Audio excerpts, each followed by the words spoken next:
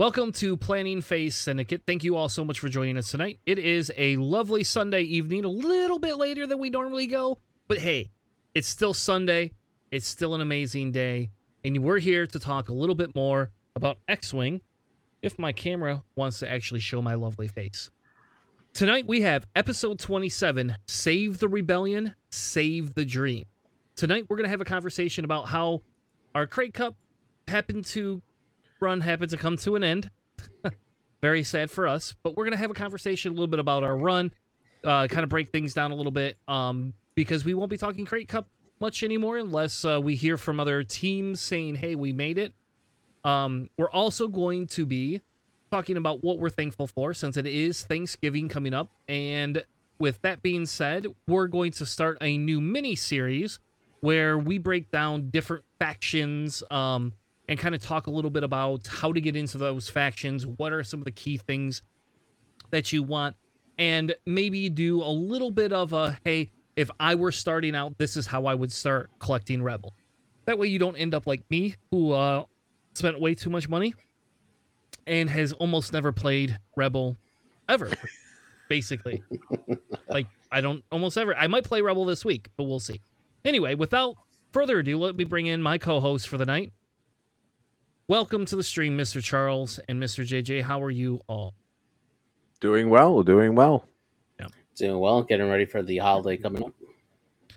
Yeah, I have had zero time to do any prep this week between my new job. Because as everybody knows, I took a new job. So I've been doing that. I've been also doing a little bit of freelance work as a second job to try to make a little bit extra income for Christmas. And then on top of that, my nephew plays hockey, which I didn't know was that intensive of a league sport. But I literally just got home, literally not more than 15, 20 minutes ago from an all-weekend tournament that they were in. Good news is they won, so yay to him. Him and his team were very excited about it. Bad news was Chris spent more money than he cared to this weekend on food because I don't like to eat out. And so I can't just eat junk food all the time. I had to eat, at least salads a little bit more. Did you say you don't like to eat out? No, I don't really like to eat out. Then why did we go for Mexican when I was up there? Because if I would have had you in my house, my wife would have killed me. Oh, fair enough. Fair enough. That makes total sense. 100% on board. Gotcha. Life preservation. Got it. Yep. Chris prefers not to clean as often, and my house is definitely not people friendly very often. We did actually make it people friendly recently around Halloween time, because usually Halloween we have some friends over, but up until then it was not. When you came up, it was definitely not people friendly. You would have walked in and just been like, hey, can we just go out to eat? But no, personally, Charles, I prefer to cook. I will go to like I do like restaurants, don't get me wrong, but I prefer my own cooking or a home cooked meal from somebody. Like when Bob was going to talk about cooking us meal that one day, works for me, Or like when Phil made that pasta while we were doing our tournament at his house. Yep. That was very nice of Phil to do that because he did not have to. And B, yes, it was so much nicer than eating out. Like the food tasted better. Like, oh, real grilled chicken that hasn't been frozen before? Yes, please. Oh, yeah. Anyway, how was your guys' weeks? Last week? JJ, I'll let you go first. You're just prepping here, really. Just getting ready for the holiday to come up and try to get everything situated here. Luckily, we do like a group, we assigned everybody a particular part of Thanksgiving that they have to take care of between the families that we have that gather together. So my family takes care of the desserts. So that usually includes a homemade coconut and cheese flans separate that we make here in the house, and then we also bring over like a BJ's pumpkin pie to bring over as well. And man, that pumpkin pie is so good. I was gonna say that's like that's like the guy that brings the pop and the cups and plates to the company potluck. Like, I'm just gonna stop and pick up a couple pies and a cake from Meijer or from Walmart or from BJ's and just roll on out. But if you're making coconut and cheese flan, do I get a proxy family invite as a member of the podcast? I mean, it's gonna be in Poinciana, so if you want to stop by, man, Dude, you'll be right down the street. yeah. Well, that's We're neat. going to Cracker Barrel. We're lazy, but no, my week was good. Skirmish season has started for Flesh and Blood. So there are different seasons. Like there's skirmish season, there's armory season, there's road to national season, and then there's actual nationals. So the skirmish season just kicked off, which is it's like small little mini tournaments. We had 30 people show up today, which was a really good showing. A lot of good games. I tried running a different deck than I have ever run before, so a lot of learning. Big learning curve there, but overall pretty solid. Been practicing on TTS. I got 3 of my 5 V-Wings for Vegas. So been really working on narrowing down exactly how I want to build that list and what I want to do there for it so that when we get to Vegas, I'm not so much of a scrub that I make you and John look worse than I already do. Yeah, and we're talking about getting team T-shirts or something like that. Is that what I'm we're in. talking about? Well, I heard that we were wearing tights with underwear on the Nope. outside of Nope. them. Nope, not me. And Crocs. And Nope. Crocs, from what I understand. I won't wear either of those. I don't wear Crocs. Who wear? I don't wear Wait. Crocs. I do. Around All the right. house, at least, I do. Nope. It's a Florida thing, dude. You don't want to walk around barefoot because there's tile. We don't do carpet in Florida more often than not. And so your feet look like death if you don't have some sort of slipper or house shoe or something. And Crocs are generally the safest bet. Crocs are like Birkenstock style, like house sandals. As some of my friends would call them, chanclas. Fair enough. Yeah. Not for me though. I go. My feet look like hell. We don't have carpet. We have all hardwood floor and tile. That's because you're a hobbit. You and Phil both. Yep. You Yeah, guys you don't can do ask shoes Phil. at all. I go to Phil's house and I either wear my shoes in his house or I go barefoot. Yeah, and you can ask him, like, especially during the summer when it was like hundreds of degrees. His basement is always warm. Phil goes to church barefoot. Fair enough. Maybe he thinks maybe he's just trying to be like one of the 12 disciples. That's possible. Who knows? Hey, what's up, Dobby? All right. Well, let's get into Crate Cup. So sad to say, Planning Phase Syndicate is no longer part of Crate Cup. We did not make it out of the top 16. So there's that. Hell of a run, though, guys. Hell of a run. Yeah, it was a good run. We had a lot of fun playing it. Charles played a faction he's never played before in reality, and John played Rebels, and I played Separatists. And despite like I thought I would be the one that would lose this round, and of course I was the only one that won. So it was not me this time. When I normally thought it probably should have been. Charles lost by 3 points. They were all super close games, man.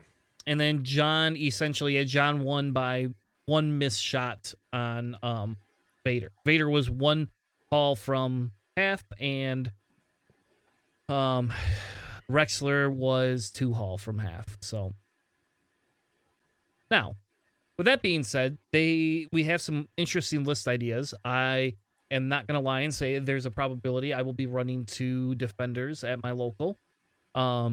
Because I can, I guess. I think that's how I'm gonna do that. I don't know, but I think I might. That sounds like a lot of fun. On the other hand, I'm not going to run Bosk and Fen because I don't find that. You can glare at me all you want, but I'm not. I don't find that list. I didn't find that list very interesting. Bosk is amazing. Sure.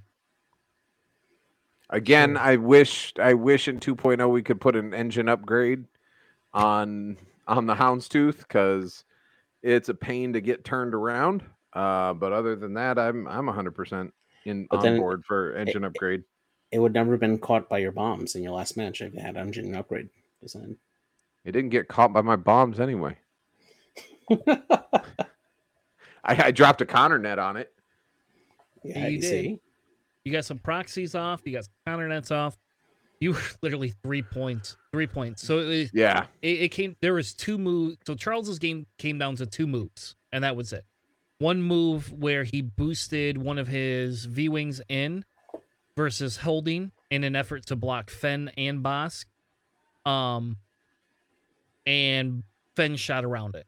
If he had not boosted in, we would have blocked Fen, and Charles would have won that game with just that one maneuver. There was a point where my V-Wing was on the lower right-hand side of the board, and instead of boosting, what I should have done was barrel roll left, which would have guaranteed the block on Fen.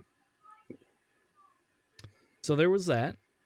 John's came down to watching a bunch of defenders run away, and then Vader gets caught randomly. I don't remember where he got caught, but Vader got caught and essentially was able to almost get half points on him. But those defenders are slippery, and with John having to do nothing but turnaround maneuvers with his X-Wings, it just wasn't going to work.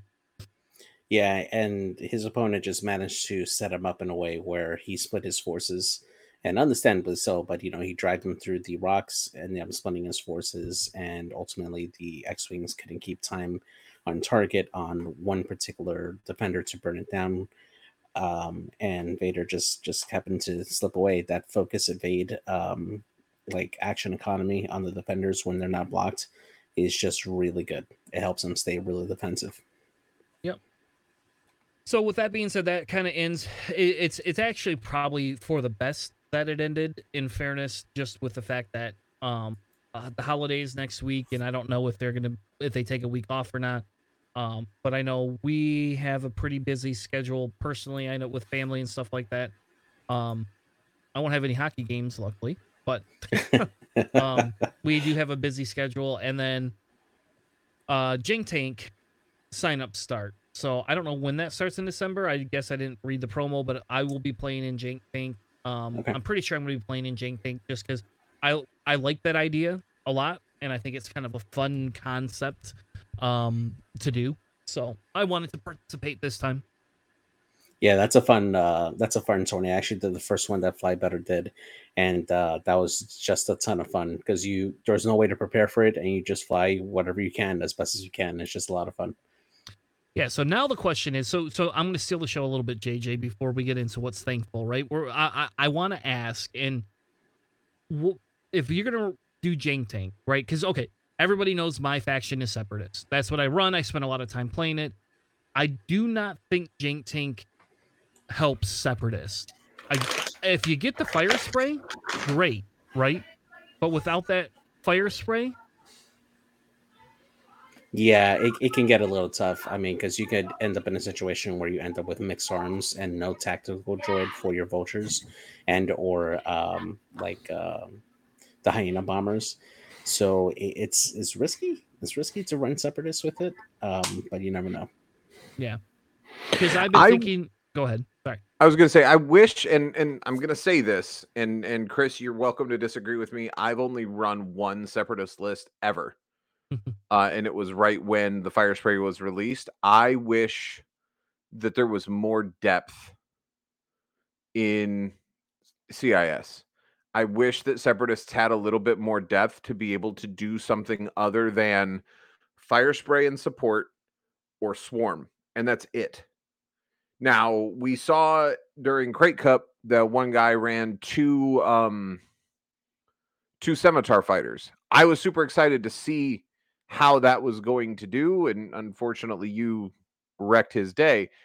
But it's still one of those things where I just wish that, because with, like, for instance, the opposite end of that spectrum is Republic. Republic can do a swarm, right? Republic can do aces. Republic can do big ships with the LAT and the ARC. Republic has a lot of different depth and a different setup when it comes to that. So I just wish CIS had a little bit more depth to be more fun for the people that enjoy playing it, rather than kind of being stuck into two archetypes. Yeah, and I'll disagree a little bit with the fact that there's only two archetypes. What I won't disagree with is the type and style of play. I think there's more than two, but we're talking 3, 4 if you want to push. I can run 4 HMP droids. I can run 5 HMP droids. I can run a mixed arm of HMP with Grievous. You know, like you can do that. And so you kind of get your middle beef, but in fairness, a lot of it is swarmish because everything is well, except for Nantaxes. I mean, we just bring Nantax back. That's what I'm hearing. I'm hearing But Charles again, advocating we're back our- to Swarm. no 5 of them. Well, the other thing to take into consideration is that the if you're running specifically Swarm, right, you're relying a lot on the tactical droid or having a linchpin in your list that's going to boost those other ships, right? But in Jank Tank format, there's no guarantee that you're going to end up with a tactical droid that's going to boost the whole squad. And that's not to say that you're not going to end up with a bunch of independently calculated vultures in the first place anyway, which it doesn't matter. But I think that it reduces the efficiency of the list because you're getting those mixed arms that really don't interact with each other that very well, because you can end up with Nantexes and HMPs, or you can end up with hyenas and Belbalaub, like generic, or the Sith Infiltrator, generic, So, all right. So just while I was at the hockey stuff this weekend, you have like downtime, a little bit of downtime between games because they're younger, because they're in the 10 to 12 age group. You can't run 2 back-to-back games, right? But you got to be there an hour ahead of time for them to get dressed and all of that crap. So the funny thing is so while they're getting dressed, you're just sitting there waiting. So I threw together some Jank Tank stuff. So I'm sitting on my phone doing this, and like my brother-in-law is like, "What the fuck are you doing?" I was like, "I'm trying to figure out which list to run for Jank Tank, or which faction, I guess, to run for Jank Tank, because the faction I normally run doesn't work." And then I did the Separatist, and I never once got Grievous. I never once got Jango. I never once got Zam, ever. I got like a Bactoid probe with delayed fuses and no bombs, vultures, and this is where I don't know if it was a fluke on my phone, but I don't know if they fill independent calculates into every field. So I don't know how that's going to work if it doesn't happen. So I got to test that again to see if I could get that to do the same thing, right? Like force it to do that. But with Separatists, all I did was found that I was going to flounder, and it just felt like unless I got a good Sith Infiltrator or a good Fire Spray, it was worthless. But then I did the same thing with Scum, because I thought, I don't run Scum very often. That could be fun because there's a lot of ships. It's like worse. I mean, like you get good ships. Like I got Finn Rao one time, but then I got a whole bunch of crap with it. I got like 3 M3As with nothing on them, just naked. Finn Rao, I got, it's not Bosk, it's Lats Razi. I don't know how Lats Razi? Yep. Yeah. Naked. And then somebody else, and that was it. Well, like a good example. So I just hit randomize to build a jank list. And I got Black Sun Assassin with pattern analyzer and plasma torpedoes. Not bad. I'm hyped that it gave me a Star Viper for my first ship. Then I get Graz, which is great. But with electronic baffle, because that's what a Kiraz fighter wants to do, is take damage to get rid of a red token. Mag Pulse warheads and false transponder codes, a naked Z95 generic, and the autopilot drone in the escape craft. Hoorah for those last 2. Run the drone up the middle, and boom. So you only get so far in 3 turns before it explodes anyway. So then the question I have is, other than Separatists, which I think we can all probably agree Chris should not run, is there any real reason to pick certain factions, or do you just pick something that you can fly the best? In my experience from the last Jank Tank, the First Order was the best faction because they had they had less options to choose from at the time. But now they've got those new ships, don't they? In which they are good. The Whisper and the FO Bomber are good. So the factions that have less options for you tend to give you better results. I haven't run any new list now since the release of the new pack, but in previous in the previous Jank Tank tournament that I participated on, I found that on average, FO made out better because you had a higher chance of getting better ships. Not necessarily better upgrades, but you had better pilots that can function on their own. Or you would end up with like a swarm of the SF fighters, which are really tanky. So here's my randomized Jank Tank, right? So let's do it again. I put less upgrades. I left it open. Fill all 0 slot. This is scum. I know I'm diverting this whole thing, but way to just derail the entire episode. yeah. So here you go. I'm getting 3 ships now. All of a sudden, I have 37 leftover points. This is BS. So like, what happens when you run Jank Tank and that happens? You know? Yeah, that's pretty tough. I just So before you do it, though, go in and change your maximal desired bid to 0. But don't you want to leave a bid so that way, when you get rid of an upgrade, you have extra points to put something you want on it? Me personally, I would say in old X-Wing, sure. In modern X-Wing, no. Fill it out as close as you can. Because in old X-Wing, bids were good. You wanted at least a little bit of a bid, because if somebody filled out more of their squad than you, you could go first or choose to go second if it benefited you. In new X-Wing, where bids aren't a thing, and all you're doing is giving your opponent the points, nah. Because if you have a 5-point upgrade that you're going to drop and you replace it with a 3-point upgrade, now you're giving up 8 points instead of... The rules for Jank Tank, are you allowed to make any changes to your generated list? The last Jank Tank I was in, they allowed you to swap 1 upgrade. Okay. You couldn't change your pilots. You were stuck with the ships that you got, but you could get rid of 1 upgrade and add 1, because inevitably you got Fang Fighter with electronic baffle on it or something like that, and you're like, why would I ever use that? So like, this list here is, like, for Jank Tank, this list seems pretty good. Other than, you would almost want to... I can't put a crew on Boba, right? So like, I can't do the IG, any of this stuff.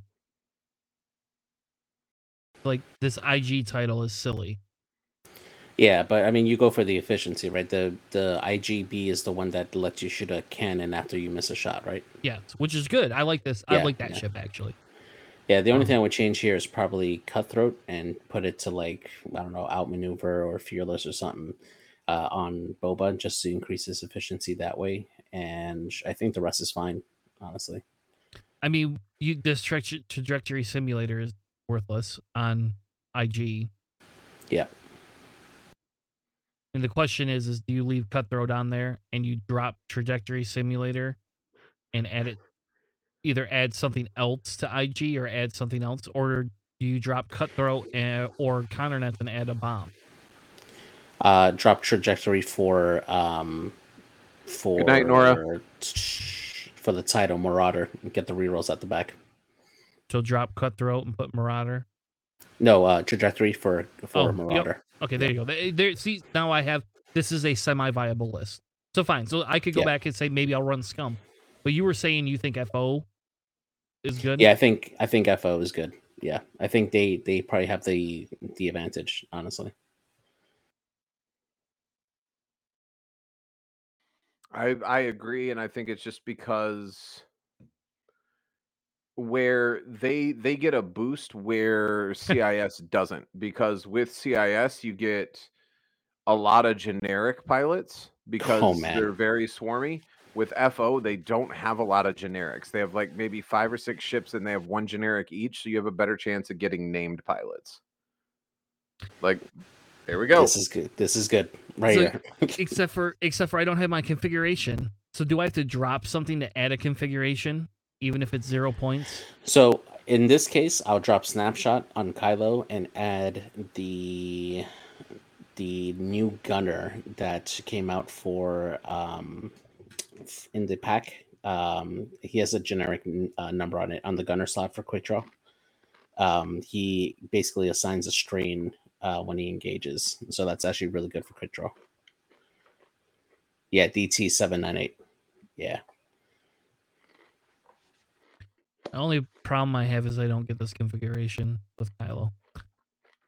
And I want this. Like, I didn't even know you that's could true. take patience. But you know what? Yeah, okay, because he could take compassion as well. If I had always filled this, if I had that on, it would have filled it in. Oh, yeah, yeah.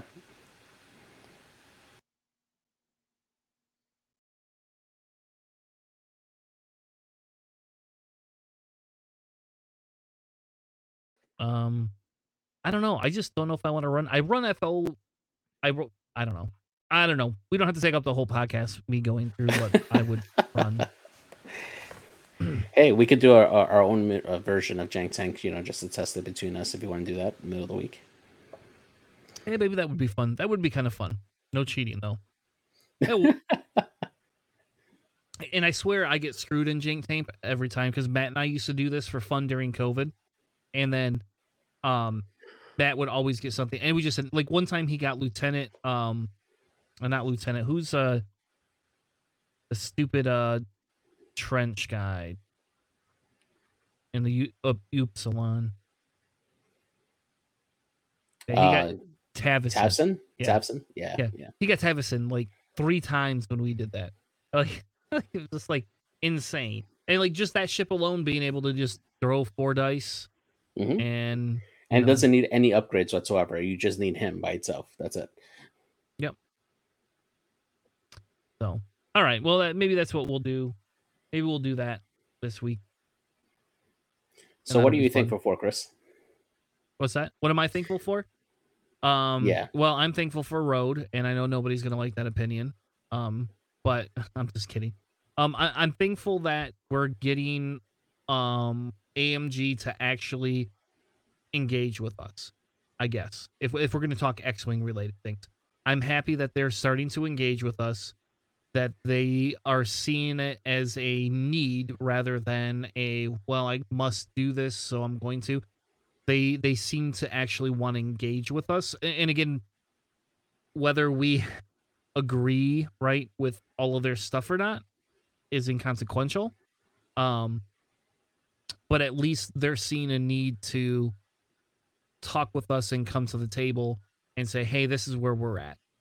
So we may not like where they're going all the time. We may not like every one of the changes. We may not like the format that they portray it in, but at least they're not ignoring us any longer.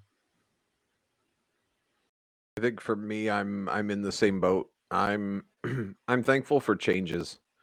I love X-Wing. I loved 1.0 X-Wing.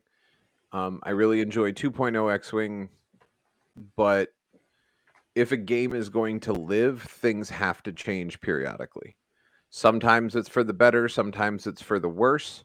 But every game that I have ever played, whether it's Magic the Gathering, whether it's X-Wing, whether it's Destiny, whether it's Star Wars minis, they all had rules changes. They all had major changes that were done that made people unhappy about them. And you adapt. And that's kind of the purpose of a living game, right? It's not Monopoly, where the rules never change no matter how many times you play the game. It's not Connect 4, where every time I open the box, the game is going to be the same. The purpose of having a game that has a competitive scene is that it's a living, breathing entity that constantly has to adapt and change its format in order to keep it fresh. Otherwise, Nantex Swarms win everything. Yeah, absolutely. For me, I'm just thankful for the new content that's coming up. I'm really excited to get more iconic ships on the board. Seeing the Gauntlet Fighter come out, seeing the Razor Crest coming out. Those are ships that I've been waiting for a long time, and I was afraid for a while actually when AMG took over that I thought that was just going to end up in the back burner. Due to whatever changes they wanted to do, but the fact that they've taken the time to at least reveal some spoilers for us for those particular ships. Just really glad to see that we have new content coming down the road, and for everything that's gone on so far with our game so far since the takeover of AMG, I'm thankful that we don't have the release schedule that we have like with Armada. I'm an Armada player as well, and waiting 1 to 2 years for a single ship to be released as an expansion to the game with no other news in between. I'm glad that X-Wing is not that, for better or worse, honestly. So. Fair enough. So we're gonna go back a second. I want to show you something, JJ. And you're making the case for me to fly FO. Yeah, don't blame him for that. Look at that. Look at that. That's insane. Other than the skilled bombardier with the delayed fuses, like, yeah, that's. I mean, it's a really fat Gideon, and you could probably burn him down. But anyway. But then you waste, shots that could go to the other fighters that are, putting more damage into you. Yeah. Yeah. So here we just drop that. Boom. Or I could get rid of collision detector and go even more aggressive. Yeah, leave that. You put him in a tight spot with Gideon, and he just ignores debris, and he gets free shots on people. I think that's actually pretty good. All right, this is the Jank Thankless. I'm flying against you this week. Okay, cool. I'm just kidding. Just kidding. No, I'm kidding. I won't be that big of a dick.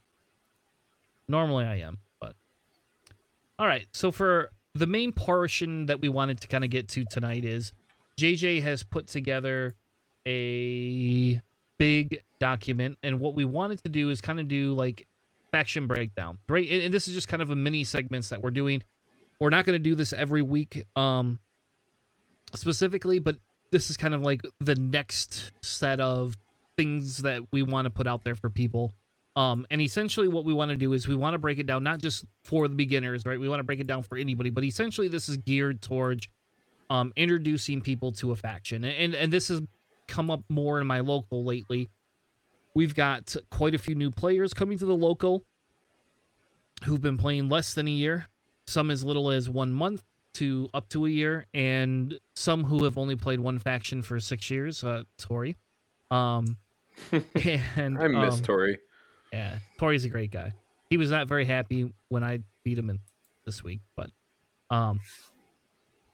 anyway, so what we wanted to do is we're going to kind of go through some of the different cards, maybe some quick builds, because the idea is if you're going to buy into a faction, right? What do you want to buy into? And like this is not like a holiday buyer's guide. That's not what this is. This is prep your Black Friday shopping, ladies and gentlemen. This is literally us saying, hey, if this faction tickles your fancy, this is kind of what we feel are some of the better pieces. And these are not going to be your top of the line competitive. We're not going to have a Nora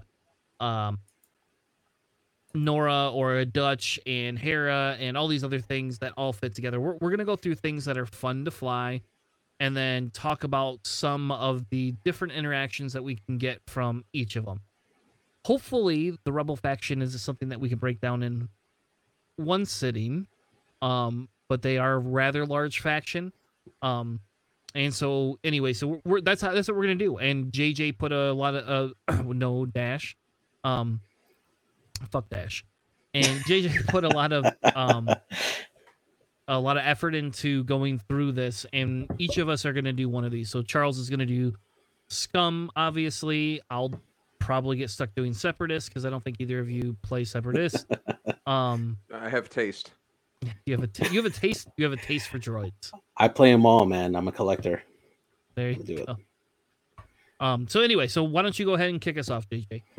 All right, cool. So again, just like you're saying, Chris, the purpose of this is to introduce everybody, no matter what experience you have with the game, to just reintroduce you to the Rebel faction itself, what they're good at, what the design is behind the faction as a whole, and kind of break down each individual chassis as well to kind of give people a better understanding what that chassis is good for, to hopefully make it easier for you to list build whenever you have get that particular ship into your squadron, or if you're starting out and you're not sure what you want to buy first for that particular faction that you're getting into. This hopefully will serve as a nice guide for you to kind of give you or pique your interest into this particular faction for tonight. So starting with the rebels, right? The faction identity for this particular faction is being selfless and hopeful, kind of marked by their unique talent cards that they have on this Except for faction. Dash. Except for Dash, yes. The majority of those abilities for a lot of those aces that are on the rebel side are tailored around that. They provide benefits to the weak mates with tokens or like free like additional evades, like whatever needed, in exchange for their own ship taking a punishment for it, like like sacrificing her health or sacrificing a token for it. So the first one that we'll start off with here is going to be the ARC 170. Now, before we go into each one of the ships, I do want to preface this that if you're starting to get into X-Wing and you want to start with the Rebellion as your faction that you want to get into the game, the one thing that I would absolutely recommend for you new change your players mind. is is the Rebel conversion kit, in addition to the core set, because as your collection grows while you're playing the game and you decide to get some of the older models that you can usually find on sale through a lot of retailers that usually have sales, Miniature Market being a good one. Cool Stuff also does sales every once in a while, or you find them on eBay or somebody selling them through a lot. The Rebel conversion kit helps you automatically transfer those old models into 2.0, and it provides all the dials that you need. It provides all the pilot cards that you need already to get those ships on the table for you and play immediately in there for you.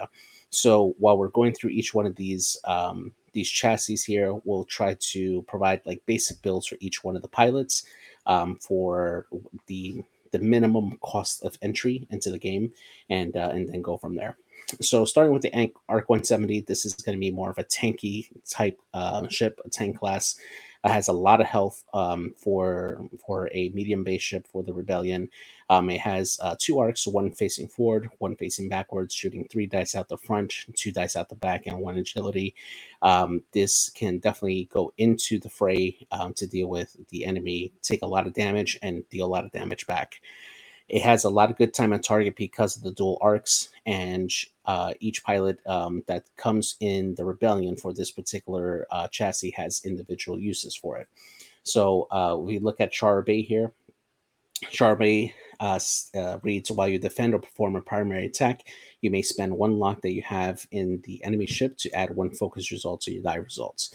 So a basic build for this particular ship is the R3 Astromech, which allows you to gain a 2nd lock whenever you take a target lock action, and then Saw Gerrera crew. So for your primary action with Char Bay, you can go in, grab an enemy lock on an enemy, 1 to use immediately, hopefully, another to use either on defense if you could get a focus from somebody else, or to set up a 2nd shot on somebody else. And Saw Gerrera helps you immediately convert that additional focus that you get from spending your target lock on that enemy ship into a critical at an expense of health. So that's a really nice basic build for that particular ace that can be really effective on the board for this particular ship. The next one to look at here is Ibtisam, if I'm not missaying that.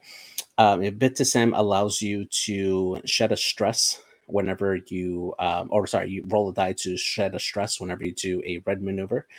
That is a really nice ability to help keep your front arc in the fray. Helps you become a little bit more of a knife fighter to stay on, keep your time on target, and I think that this is actually a really underutilized pilot for the chassis, notably because the other pilots in the chassis do have really useful abilities, but I think that this is a sleeper ace here. So for Ibtisam, a nice basic build here, and again, this is using just the Rebel conversion kit that has all these pilots in there and all the cards in it, is adding Elusive and the Chopper Astromech. Now, this is something that I personally love to use a lot with Jack Porkins on T70, But elusive allows you to reroll defense dice while you're defending, and then the chopper astromech allows you to spend a non-recurring charge to regenerate a shield. Now, the nice thing about this particular combo is that you can use chopper as an action to spend the elusive charge and regain a shield. And you can do this over and over again as long as you're doing the red maneuvers to regenerate that elusive charge. And you can regenerate a shield and still take an attack, which is a really nice benefit to have on this particular ship to keep it in the game longer and still taking shots. The before we go too far, so I agree with you on the elusive chopper thing. That's something that you've been playing with that I've not actually seen a lot of, and I think that's something I'm hoping that's something that will be able to come up in a tournament of some sort, right? I'm not competent enough to run Rebels in a tournament. I did try that, and I paid the $15 for GSP, and I bombed. I went 1-4 and dropped and said, "Screw this, screw Rebels. This is not my faction." But hold on, before we get to that point, right? Istabam, or how do you say that? Istabam? Ibstam. Yeah. Ibstam. Ibstam. I don't know. Istabam. Istabam. Istabam. That guy. I'd like to buy a vowel, please. So this ship, okay, so in our local, there's a gentleman named Sean, and you see him on the stream all the time, right? And he actually, I never knew this existed until he played this one, and he plays it with kind of like, again, a Rebel Salad, and he plays it with the B-Wing that can do the rotate. Oh, Netrum Pollard. Yes, Netrum Pollard. And then he has some other stuff they're going. That ship, Istanbul, is amazing. Like, that ship is really... Constantinople. There you go. If it started with a C. That ship is really good. And so, like, I can see the elusive or chopper combo on it work really well. But I really like this ship as a whole, especially as a new player. It gives you this feel of control over your maneuvers, and if you can not take the damage right from it, yeah, it's really strong. Yeah, like, or not the damage, but like not the negative effect of that. Yeah, missing you turn into a defender. Yeah. Exactly. Yeah. Except for with more attack dice. Well, no evades and no shields.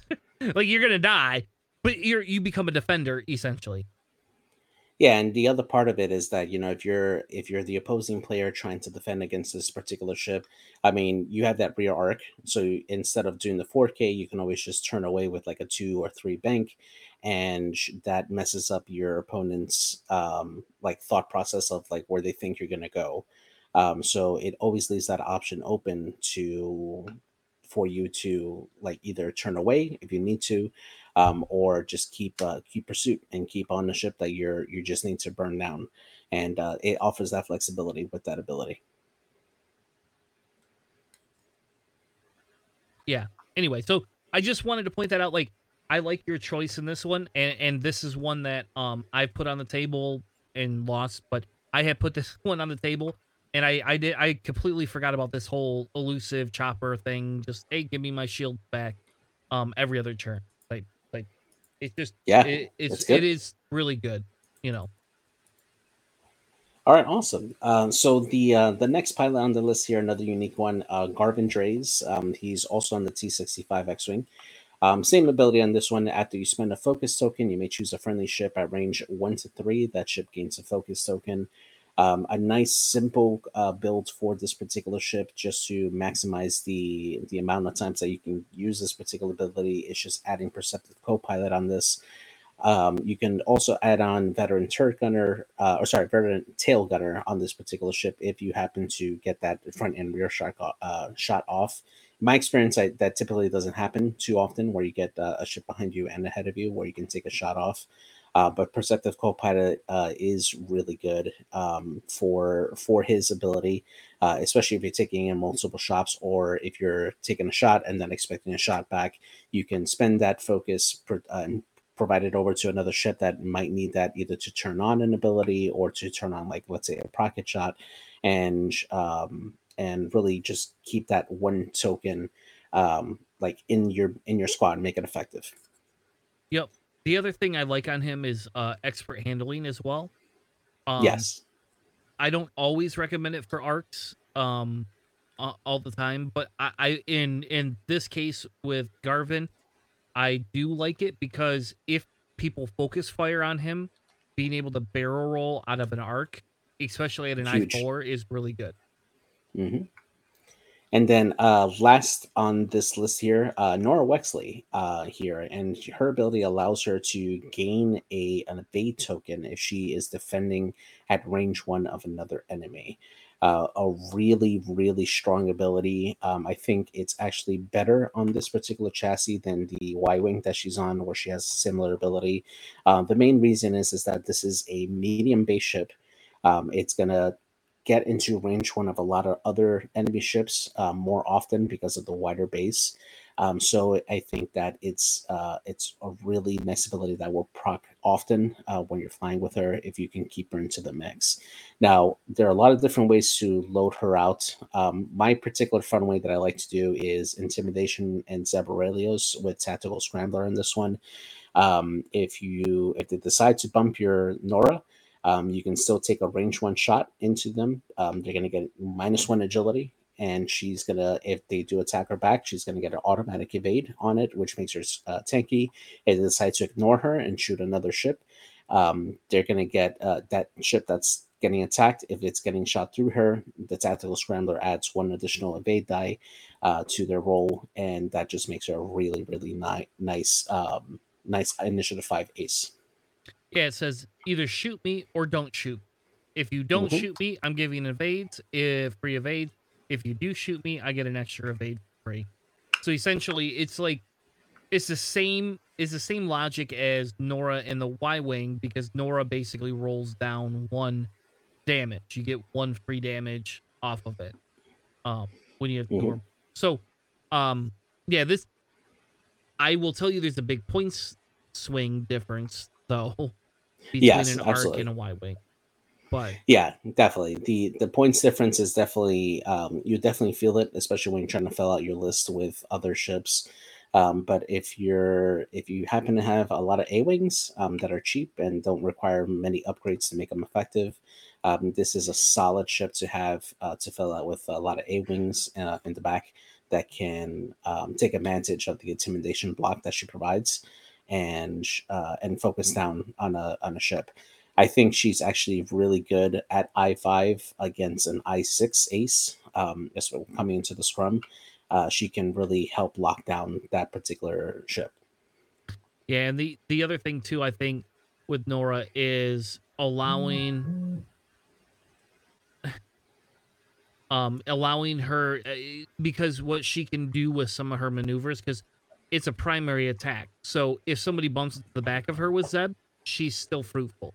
It's a fruitful endeavor no matter which way she shoots. So you can fly into everybody, and then you can do a turnaround maneuver and try and put yourself between part of their squad. It doesn't always work, but sometimes it does. Absolutely. And then if they bump you in the back, I mean, yeah, they're going to shoot at you, but at the exact same time, you're going to get to shoot back. Yeah, and if they're bumping you, that means that they're not getting actions, right? They're not getting those mods, those token mods that usually helps convert like results to actually do fire onto them, and you can and it helps you survive a little bit better because the standard the average for like a 3-die roll is a hit, focus, and a blank, right? That's the average roll, and Nora automatically evades that no matter what without any mods. So that's really good for her. So moving on to the next chassis that we have here, we have the ASF-01 B-Wing. Another tanky type ship, similar to the ARC 170. Lots of health on this one. It has 4 shields, 4 hull, and it has 3 attack dice and 1 defensive die. This is probably my favorite Rebellion ship, just because of the design of it, and the newer models that adjust the S foils and rotate cockpits. Fantastic. I love it. Comes in a few different packs here for the Rebellion. It does come in the Rebel Conversion Kit, or if you're not looking to get the Rebel Conversion Kit, you can always get the B-Wing expansion. Definitely recommend to get the Hotshots and Aces pack, as well as this Phoenix Cell pack, since it does come with the S-Foil cards that allow the ship to get additional actions onto the chassis, which makes it really good, and it gives it a lot of flexibility. Now, the foils now with the new points chains are free, and they do offer the possibility of allowing you to double tap with a cannon after you perform a shot, assuming that you have a target lock onto that ship. And that makes this a very, very offensive piece of machinery to add on to your squad. The main drawback to this is the lack of blue maneuvers to help clear that stress, to keep pursuit onto your enemies. Now, there are going to be pilots in this list that actually rely on having that stress, and some that can actually spend stress for results or pass it off to another friendly. But because of the lack of blue, if you have nobody else or a reliable way to get rid of that stress, you have a tough time keeping on target here. Now, taking a look at the Initiative 5 ace, Gina Musong here.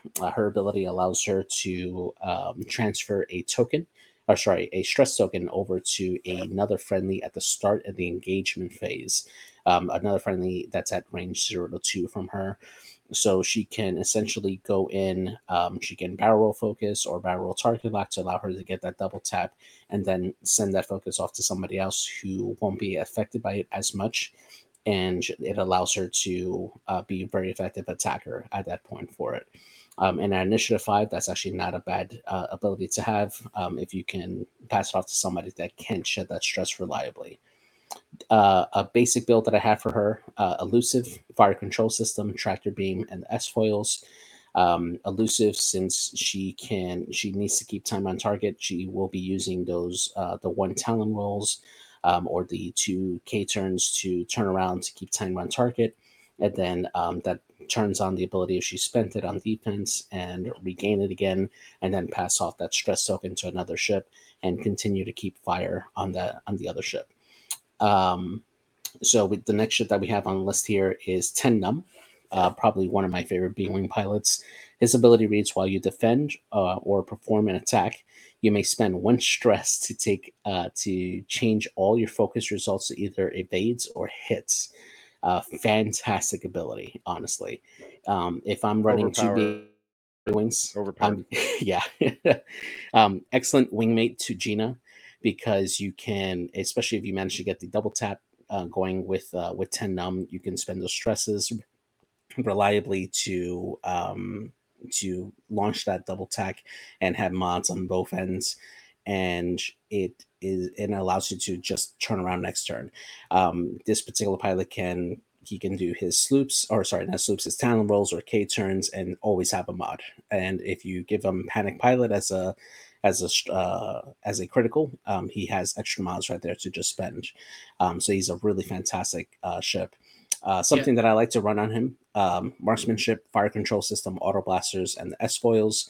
That gives him extra attacks there at range 2. And if you manage to get that beautiful range 1 bullseye shot with Ten Numb, you're gonna punch in some damage.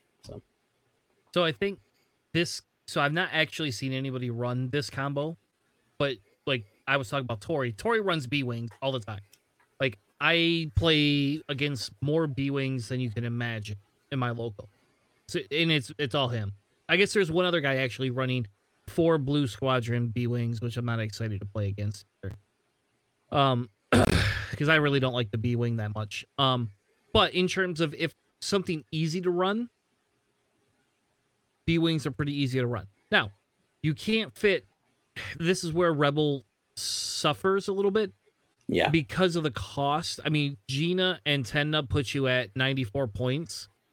Naked. Before upgrades. Mm-hmm. Yes. So while they're worth it, and while you can load out, you can't have 4 named B-Wings loaded out. You just can't. Yeah. It doesn't work. Now, this combo right here is really good because, right, as long as Gina's within 0 to 2 of you, she could give a stress to Ten Numb. Ten Numb can double tap the same way she can. But now think of it, 10 Nub doesn't ever need a focus, ever. 10 Nub takes a target lock every time. 10 Nub gets a stress. If 10 Nub has a target lock, can fire munitions, spend his target lock, and not take the second shot, or he could keep the target lock and spend the stress like a focus, then perform a second shot and have a second focus token. So, because typically you see 10 Nub ran with Braylon, right? And Braylon is even more. Braylon is 52 points versus Gina's 48. 48. Yeah. And Braylon, while you defend or perform an attack, if you're stressed, you may re-roll up to 2 of your dice. So this lists just these 3 B-Wings right here.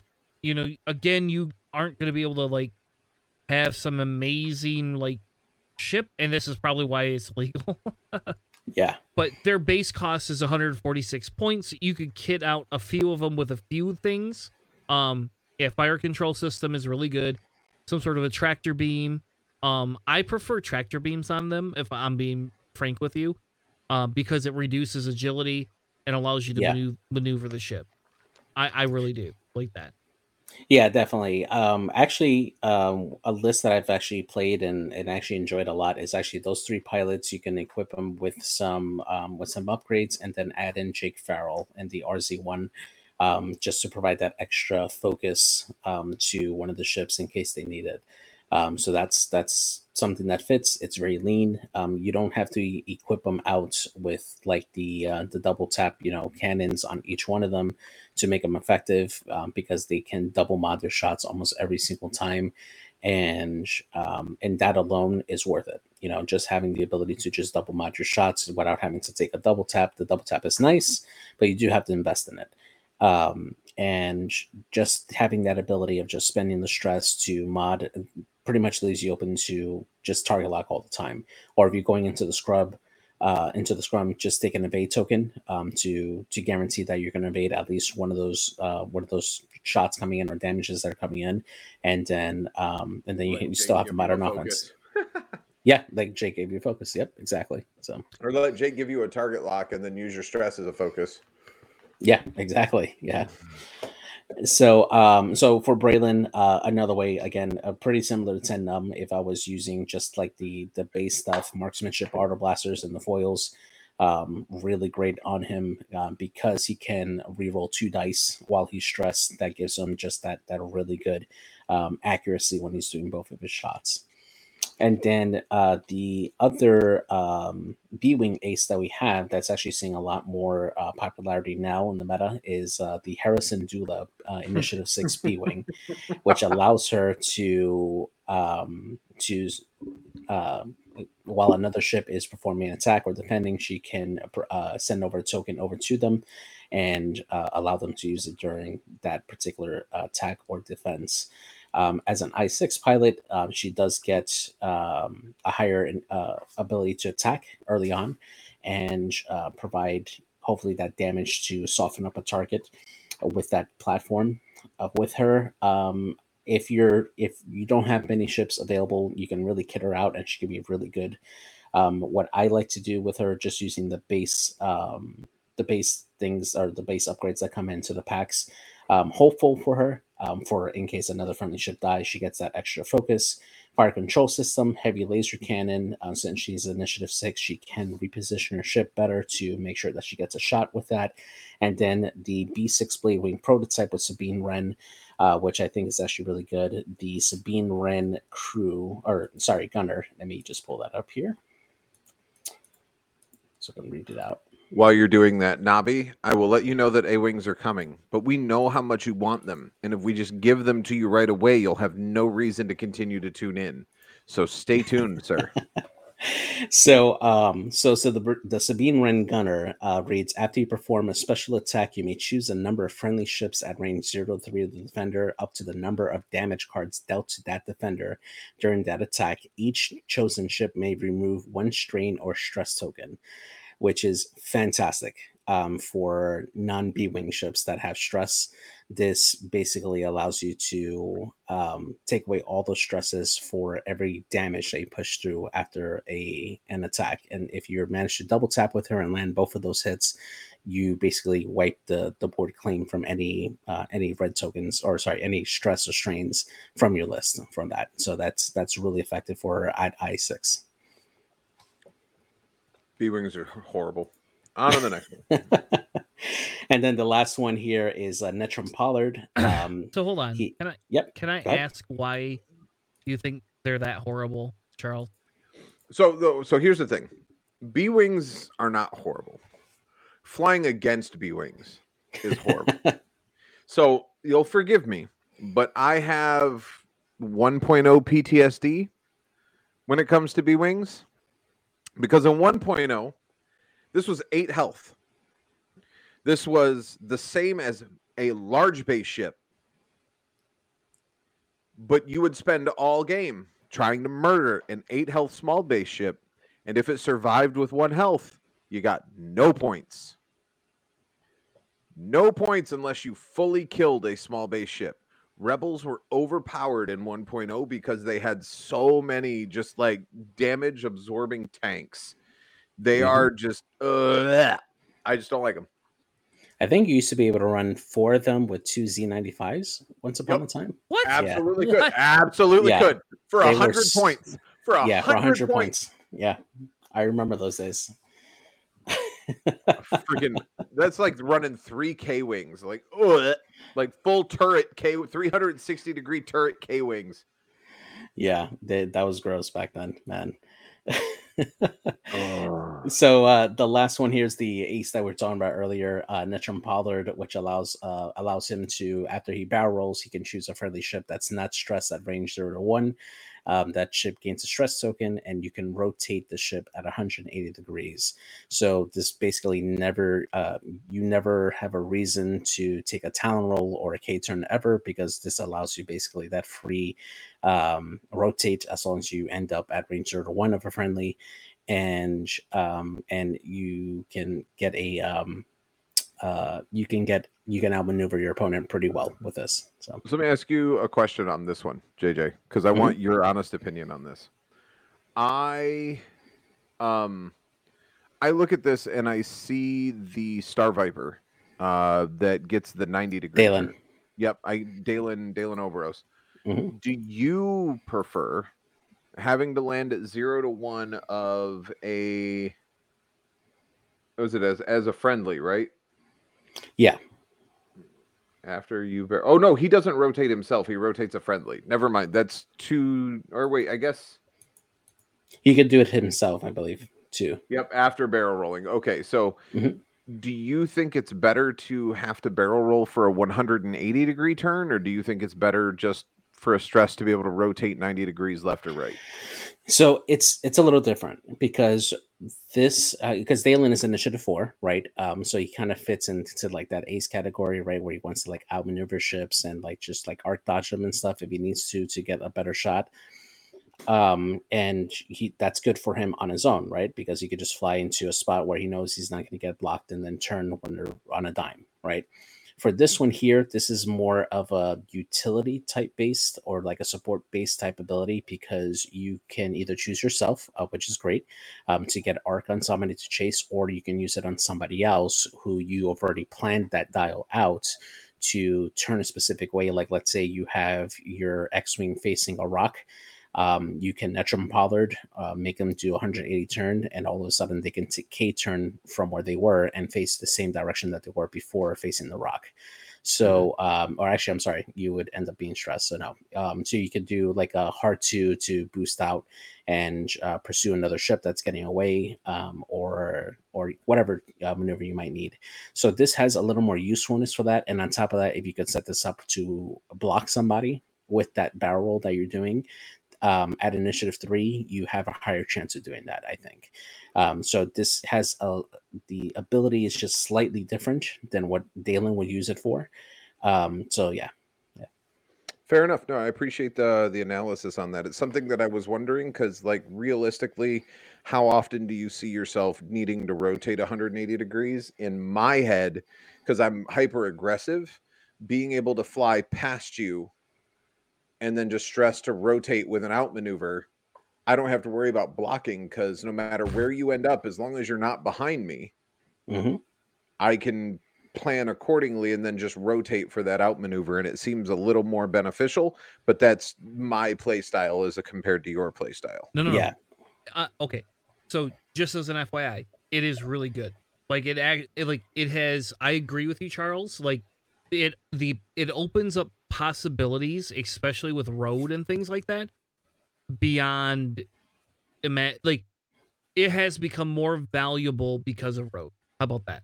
Because it allows Yeah, you to I do agree. things that you can do an inopportune move because you can just rotate. It's like Dale and Overoats, right? Like you said, that ship, until you turned me onto that ship, I never knew that.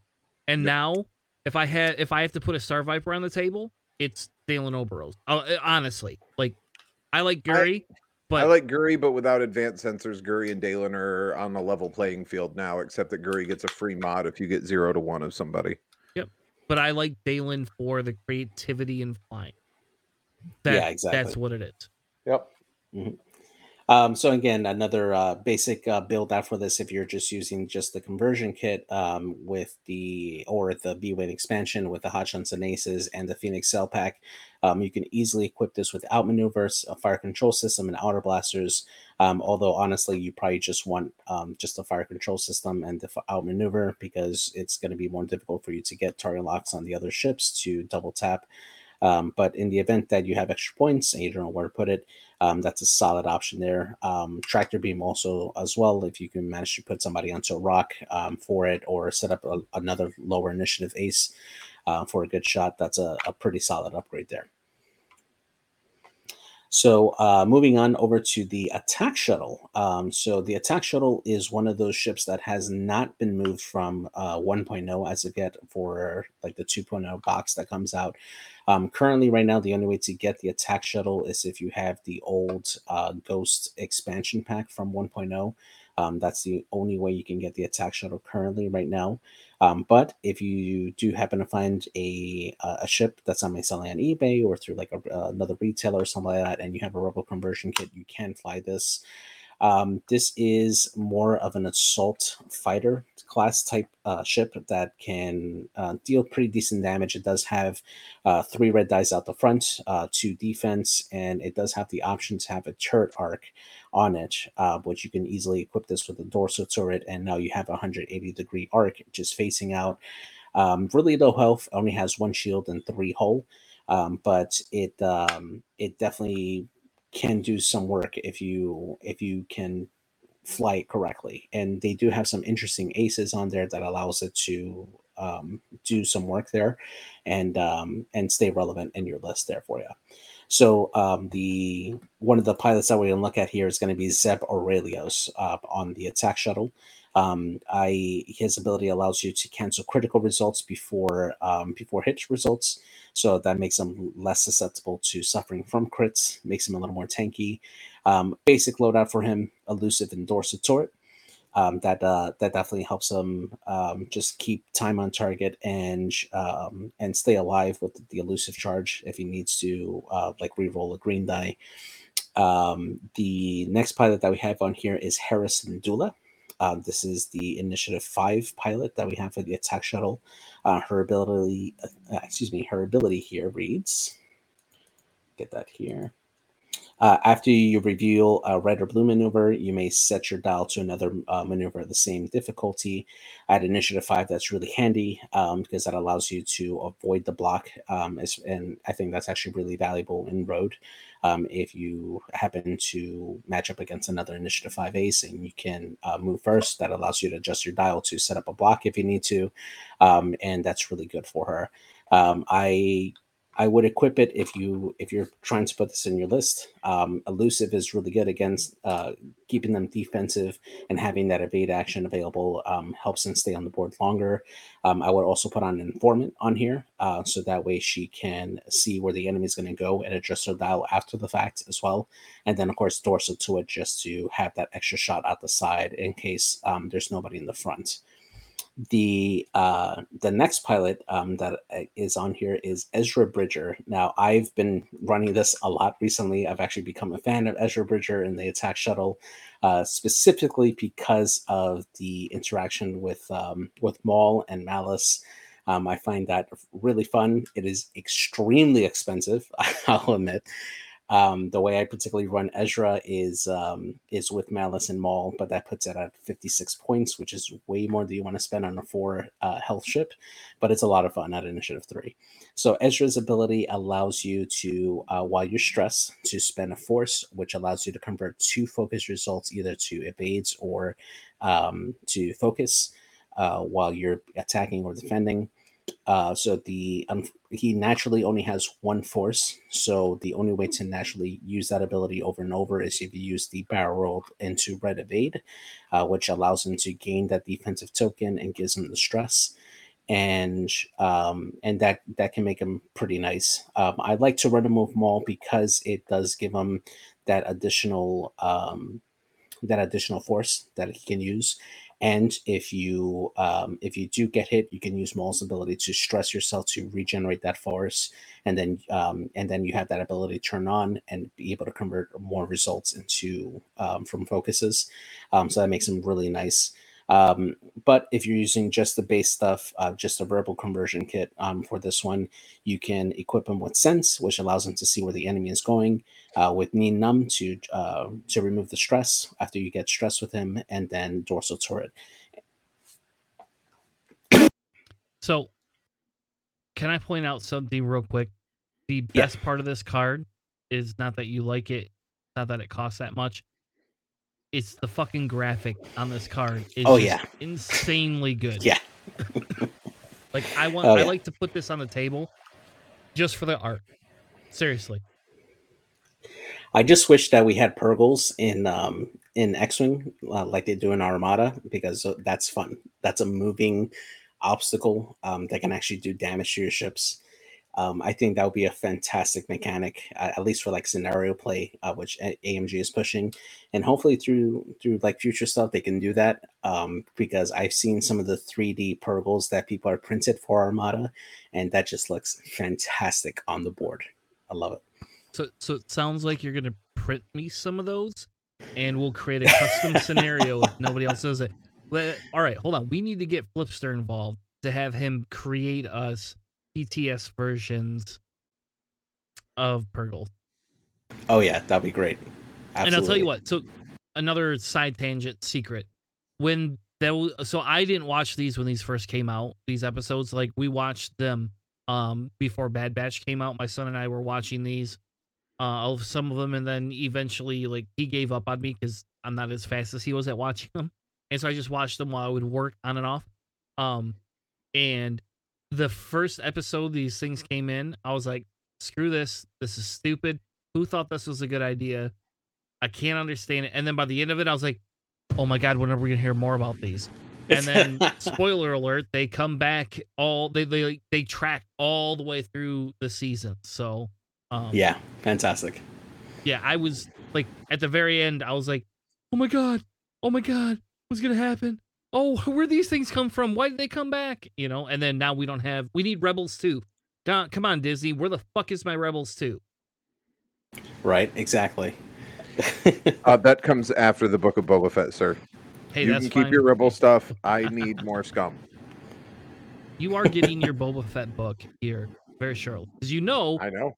You know that's what we'll be doing. We'll be having these conversations on stream in the next couple of weeks. So it will happen. There will be a section dedicated to discussing. At the end of the show, though, it'll be at the end of the show. Yeah. It'll be and I guess JJ told me we have to be segment, JJ told me we have to be a week behind. That we can't I agree discuss with this. I agree. Yes, nope. absolutely. Give a week for everybody to see it before we dig in. Now, if you're on our Discord, we will have a channel that'll be full of spoilers and open for chatting at all times, but we will not talk about it until after it's been out for a week. Yeah, absolutely. All right, so then to round off this, the attack shuttle here, we got Sabine Wren, which allows her to take a boost or barrel action before she activates. Fantastic ship. She actually saw a lot of play in the early 2.0 scene when 2.0 first came out because of her ability. You can link this with Debris Gambit to link that early barrel into a red evade. If you're near an obstacle, you change that red evade into white, and then you do your regular maneuver and then take a focus. So she was almost always double tokened, and she was really good. She was a really good, like, effective attacker for that, and blocker too because of her initiative. A basic loadout for this one, just Debris Gambit and Dorsal Turret. You don't need anything else for this ship. You are almost always double tokened with her. Makes her nice and tanky, and she can put in quite a few shots if you get people in that front arc. So I have a question. Has anybody ever ran? Can you run an attack shuttle swarm? Is that like a thing? No, I believe they're unique. They're all dotted. Yeah, they're all dotted, and I mean, if you're talking about TTS, yeah, sure, that's easy. If you're talking about real life, you have had to have bought 4 ghosts to get 4 attack shuttles. That is a sizable investment for what is ultimately a terrible list. Yeah. I don't know. So natively they come in at 152. Can we fill? All right, we're gonna do this. Nope, I'm gonna interrupt your segment. I'm gonna interrupt your segment because I get ultimate say. Hold on, we're gonna bring. He's vetoing the segment for the purposes of a fantasy build that doesn't really need to be a thing. You know, it does. This needs to be a thing. So let's build your Ezra Bridger first. All right. So you put That's easy. Maul. That's Maul, then Malice, and then Dorsal.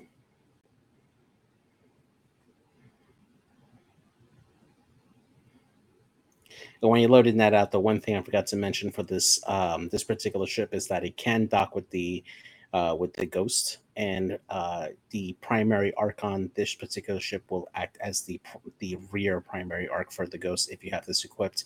So nice rear 3 die attack out the back of the Ghost if this is docked with it. All right, so then Sabine gets Dorsal Turret, and what else? So Debris Gambit, just base. Yep. All right, Zeb. You said Zeb Elusive and Dorsal Turret.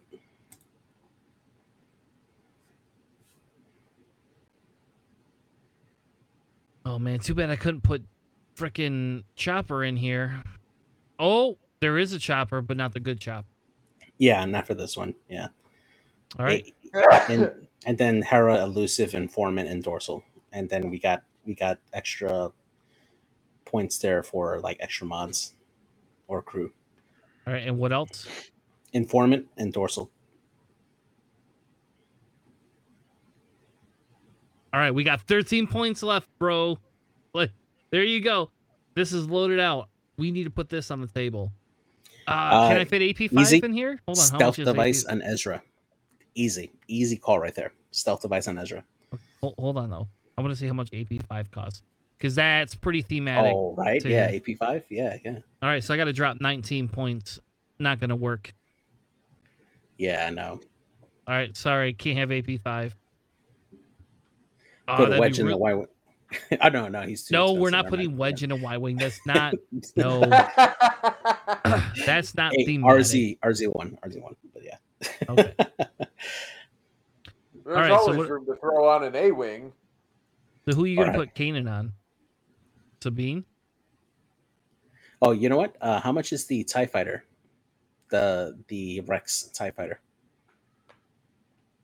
Ooh, real quick, scum but not scum news. Did you guys see they casted the Sabine character for the Ahsoka show? Oh yeah. So more Mandos everywhere. 26 with drop 13 points. Mando meta. Can't wait, man. Yeah, pretty good. I can- I will preface this particular list with saying that one of these can die from a single proton torpedo shot, but but nonetheless, really solid filler for your list if you're building this out here. I need to find people that have all these. I have one and only one. That's it. Yeah, I have So 1, 2. That's it. yeah. All right. So moving on to the next chassis that we got here, Oh, come the on. Atsutuk gunship. This is another tanky ship that they have here for the Rebellion. Now, one of the things that I've noticed here for the Rebellion is that they do have like the highest amounts of ships that have health, particularly in the shield department. Like they invest heavily more into shields and health, so they're a lot more tankier in exchange for their agility. Typically across the board, you're going to find a lot more 1 and 2 die agility like ships versus the Empire, which will have like more 3 agility ships in exchange for like their health. So that is something to just keep in note here when you're taking a look at the faction as a whole. Now, the Osatuk is another ship that hasn't made it over to 2.0 as of yet with a re-release. Currently, the only way to get this ship is if you have the 1.0 model and the conversion kit, which will give you the 2 unique pilots and a generic, and with the dials to go with it as well. Now, what's nice about this is that this is, I believe, it is the first small base ship that had a 180-degree arc, which gave it fantastic time on target here. The dial on it allows it to keep the arc always in focus. The hard to basically just rotates that entire arc sideways, and unless you're really close in range to avoid those arcs, you're going to have a tough time avoiding the arcs of these Ossatucks. Now going to the individual ships themselves, the reinforced action is really strong on these, helps them keep their health up whenever they're defending, and they can deal pretty good damage back whenever they need to. Now, looking at Lorik, their Initiative 3 ace, his ability reads: after a friendly ship at range 0 to 1 becomes the defender, you can spend 1 reinforced token, and that ship gains a bait token, which is nice to help out an ace that needs to survive that shot, and you can sacrifice that reinforce just for that 1 guaranteed evade token that they can use during defense. The other one here, or one basic loadout I will put on him, is Selfless and Chewbacca. Chewbacca crew allows the ship to spend 2 charges on it to repair face up crit, and that's really good to keep these ships healthy, since they do have a lot of hull and they are susceptible to crits, and this allows them to really stay in the game. Combine that with Selfless, that allows you to take away or suffer a crit to cancel a crit result being done on a friendly. Combine that with Chewbacca, you're taking away crits from the priority ship that you want to keep alive, and you're receiving it on the ship, and then Chewbacca can allow you to just flip it over and negate its effect on you. And that's actually a really nice basic build up for this particular ship. Keep it minimal as possible. The next one on here is the Initiative 4, Wolfwaro. It shows while you perform a primary attack, if you are damaged, you may roll 1 additional attack die. Now, what this means is damage is if you have a actual damage card on your ship, not if you actually lost the shield, but it has to be a damage card. It allows you to roll an additional attack die whenever you're attacking, making this into a small base 4 dice attack at range 2 to 3 or 5 dice at range 1. This can definitely hit very, very hard, especially if you're able to give it mods to help push that damage through. What a really simple way to equip this is with Trick Shot, giving it possibly 6 dice at range through an obstruction, and hull upgrade just to keep it alive.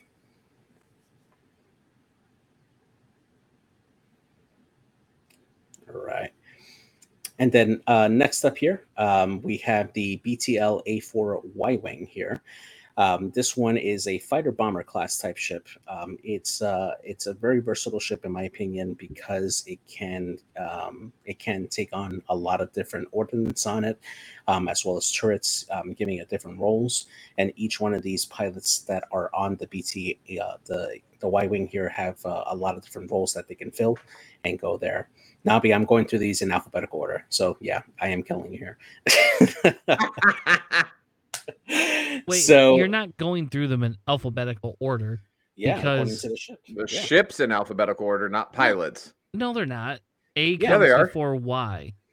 Yeah, if you look at the bottom of the card, it says BTL-A4Y. Oh my God. I agree with Nabi on this one. That's some bullshit. I would have done A wings first and then B The wings. RZA wing that comes after the BTLY wing. Yes, exactly. This is my resting bitch face right here. Oh man. So yeah, the Y-wing high health ship. It can survive a lot of attacks. It has a lot of high health, as typical for the rebellion, and can also deal heavy damage with ordnance, with missiles and torpedoes, or it can keep control with ion turrets. Really versatile ship. It can do a lot. The dial is not the best, unfortunately. It does have a hard time keeping in the fight without stressing itself, which reduces its effectiveness in combat. But it does have a lot of different aces here that can provide different abilities on it. First one that we're going to look at. Hold on. Yep, go ahead. They're Y wings. They're not aces, man. Like, I'm going to be a little picky. I'm sorry. I have to be a little bit picky on this. These are not aces. Sorry, I meant to say unique pilots instead of aces. Thank you. I'll amend my They're not statement aces. Man. They're not aces. Yeah, no, I agree with you there. They're not aces. Okay. So the first unique pilots that we'll look at here is Nora Wexley. Very similar again to the ARC 170. It allows her to add a evade result that she's depending on range 0 to 1 from an enemy ship. Really nice on the Y-wing, especially if you're able to get in close. For her, a very similar loadout, how I would have it with the ARC, except I would change it to ion cannon turret, just to make sure that if you're going to bump somebody, you can intimidate them and then give them an ion for their trouble. And then you could just bump chain it constantly. And that makes it really effective on just shutting down an ace or another ship that you want to make sure that stays ion down. That makes it really, really nice on that particular pilot. Dutch Vander is a very good support ship. After you perform a target lock action, you may choose one friendly ship at range 1 to 3. That ship may acquire a lock on the object that you locked on, ignoring range restrictions. This definitely helps sets up those alpha strikes that you have if you are running a list that has a lot of ordnance, like torpedoes or missiles. Dutch Vander really opens that up so that way your ship can your other friendly ships can take focus tokens and have those double mudded shots on those ordnance and really just burn down somebody really quick. Usually if you're running a list with Dutch Vander, Dutch is going to be the first target that they're going to go after because he's just going to keep on providing target locks all day, and you're going to end up taking a lot of damage. So really good support ship there for the Y-wing. Horton Salm, in a pilot that we don't see very much of. His ability reads, while you perform an attack, you may reroll one attack die for each other friendly ship that's range 0 to 1 of the defender. I think this is something that we should come back to look at again, especially now that it can equip proton rockets. If you're able to line it up, it can be pretty effective because the ability can work on ordnance. So all you need is just a focus token on Horton, and you can shoot a procket if you get it lined up correctly. And if you have other friendlies in the area, you get rerolls on it. So that's a really nice, effective way to run Horton Salm. I like to run it with R4 Astromech and Afterburners to try to get that extra boost if you need to get into range, and then barrel roll if you need to, assuming that you can get the focus off of somebody else. And that makes I think that would make him an effective pilot for this particular faction. The last one here that we have is Yvonne Verlaine, another pilot that we don't see too much here. It reads, at the start of the engagement phase, you may spend a focus token to choose a friendly ship at range 0 to 1. If you do, that ship rolls 1 additional defense die while defending until the end of the round. So this basically increases the agility that your target ship needs to the end of the round. So if you have a ship that you know is going to take multiple shots from different ships, really solid ability to increase their chances of surviving all those shots at the expense of a focus token. And I think that could be a really nice defensive piece if you're just running it by itself. With it, I would also usually like to run it with Selfless, just so it can start absorbing some of those crits that can come through on the ship that you're trying to defend, and then Ion Cannon Turret as a way to just add on an Ion as a target of opportunity if you happen to get that in. So, all right, for me, Nora is the most impactful personally. Yeah, but that's just probably because John spent the last 2 months running it. Other than that, like the only other Y-wing I've ever ran is Dutch, and I find Dutch works very well because if you don't burn him down, he's protoning you, period, and he can have 2 targets. It's kind of disgusting a little bit with that, you know. Yeah, absolutely. And the fact is that high health makes it difficult to burn down, right? Because you either have to focus a lot of shots onto that one pilot, and all of a sudden you're taking shots from everybody else on the other list, or you can ignore him and the rest of the list is taking free target locks onto you. So it really creates it forces you to make a bad decision, just because you have to assign a priority onto that particular ship versus trying to burn down another ace that could have more points invested in it, or that can take you down faster. Exactly. Yeah. So the next ship that we have on here, I'll go ahead and I'll actually go down to the A-wing just for Navi, just so we can Skip calm ahead his for Navi. nerves. Yeah, so we'll skip ahead for Navi. So officially, the RZ-1 A-Wing, definitely an Ace class platform. You can find it in the RZ-1 expansion pack that's out for 2.0, as well as the Phoenix Cell Squadron It's pack. the worst ship in the game. And no, it's not. Definitely not. It's an interceptor light fighter that can get in and out of the fight fast, and especially now with the configuration card, the vectored cannons that came out in the Phoenix Cell Squadron pack, allowing it to have a turret arc instead, where you can rotate it during the system phase. Gives you a lot more time on target, allows you to get in and out of engagements and force the enemy to chase you, or you can just disengage and come back in whenever you need to. This is definitely a really good ship for a lot of beginners to get into, because it allows you to really just skim around the board, and it has a lot of different abilities that you can use to make this effective here. So starting with an Initiative 3 pilot here, Derek Clivian. His ability reads: after you acquire a target lock, you can remove a red token off of your ship, or if you spend it as well.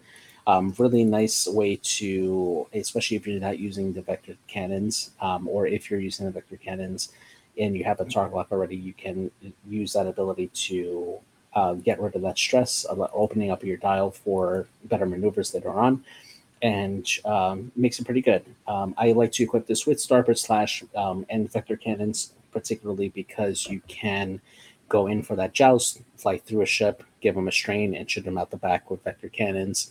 That's a pretty cheap way to just start putting in damage onto an opponent with a very maneuverable ship.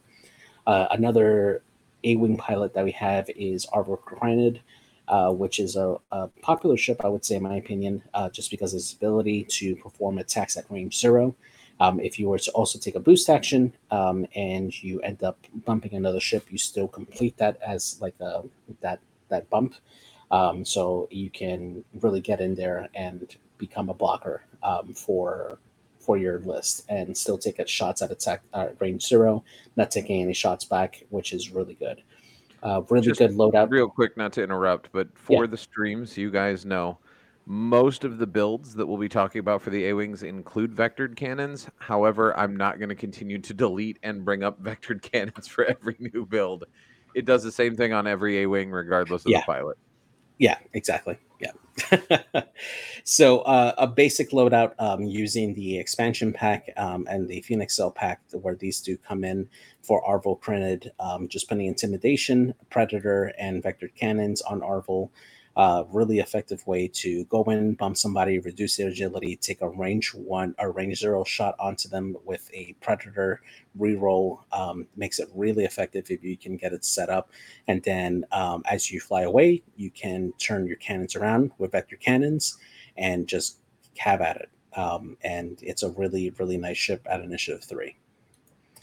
The next one that we have here is going to be Shara Bay in the A-Wing, also having a very similar ability to her other chassis that she has in the ARC 170. It allows her to spend a lock to add a focus result either on offense or on defense, and that's a really solid ability for this particular chassis if you can get that target lock early, either with somebody providing it from long range, or if you're able to get somebody to use like the tracers early on before she engages to get that ability procced off. But really nice way to make it either defensive or offensive, and as long as you have that focus to spend. Now, very similar to how I have the other A-Wings, I like to equip her with Starburst Slash and Hopeful.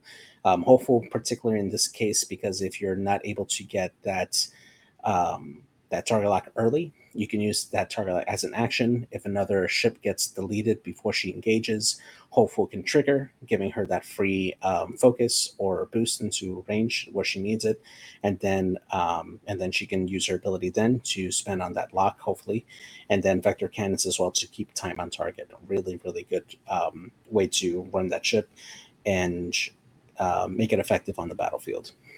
So the next ship that I have here is going to be Jake Farrell in the A-Wing. Probably the most popular A-Wing ship for 2.0 currently. His ability reads: after you perform a boost or barrel roll action, you may choose a ship at range 0 to 1, and that ship can perform a focused action. And that includes himself. So you can go in, barrel roll, give Jake a focus, then boost and give another ship a focus. Really great support ship. You can really set up double mods for your higher initiative aces if you can get him placed the right way. And he is just fantastic. All around great support ship that can equip ordnance to make him an effective attacker and just make him all around really great. My preference for him is to not run him with vector cannons, because I do like the link between barrel roll and boost with the native ability of vector thrusters on the RZ1. And he's just really effective that way. I like to run him with Predator and Proton Rockets, although they don't interact with each other. After you fire that Proton Rocket shot, Predator triggers more often if you're able to just get those shots in bullseye, either at range 2 or 3, and just gives him that extra mod on top of the focus that he's almost always going to get all the time. Yeah, see, Now, I don't like Predator on him. And that's only because the way I run him is not to be the line the bullseyes up more than the one time. So personally, for me, he's usually the flanker. He's out on the outside. He's got the inopportune shot, because all I care about is boosting and barrel rolling to be able to pass 2 focuses off. Yeah, I agree with you there. For me, I find it just depends on what kind of list you're matching up against, right? Because if you're facing against other higher initiative ships, or small base ships in particular, right, you're going to have a hard time lining up that bullseye. So Predator is probably not going to proc as often. But if you're facing off against a medium base ship or a large base ship, even, you're going to find that Predator works a lot. You're going to get it off at least 3 to 4 times in a match easily, because a lot of the big base ships don't have the ability to reposition as much as the smaller base ships can. So especially if they get bumped, Jake has that ability available to him for a passive mod. So I tend to run it more often than not because of that. and I find that it makes him more of an effective attacker rather than just take plank shots out the side. So for me, I like to run him with that just for that reason. Now, if I'm needing to put points on other ships, yeah, I'll exit and just run him with nothing on it. But it does make him more effective, in my opinion, because he has that bank and barrel roll action. So yeah. So the next ship that I have here is Initiative 3, Sabine Wren.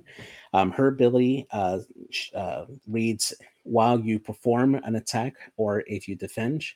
Oh, hang on. Sorry, that's really small. While you defend or perform an attack, if the attack is at range 1 and if you're in the front arc of the enemy, you may change one of your results to an evade or hit result. Fantastic ability for Sabine, although it is an Initiative 3. I actually I used this in a 20 recently alongside Jake Farrell and equipped her with proton rockets. I would just give her an evade for her action, and then when Jake came along to give her a focus, she could focus, link it into a boost, and line up that bullseye for a rocket shot. If she's in range 1, her ability does work on ordnance. So the times that I was able to get off the rocket shot, she was modifying one of those blank results into a hit. So, and then you can spend your focus to modify the focus results on that roll. So with her, I was averaging about 4 to 5 hits every time with Prockets on Sabine. Granted, that's when you get it off. So that's really, really effective way to get her into the mix. Her ability works on defense as well, which makes her really hard to take down, especially with an evade token. So. Yeah, I think she is the most underrated A-Wing, personally. Absolutely. Like, I get running Jake, why everybody runs them, because of the token passing. I get why you run Hera, the token passing.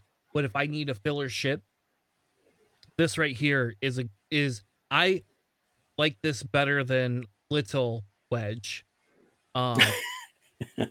Personally, I think Little Wedge triggers more often, but like you said, putting Prockets on Sabine and just like being able to go in there and not die, and be able to get a rocket shot off with basically double mods almost. Yep.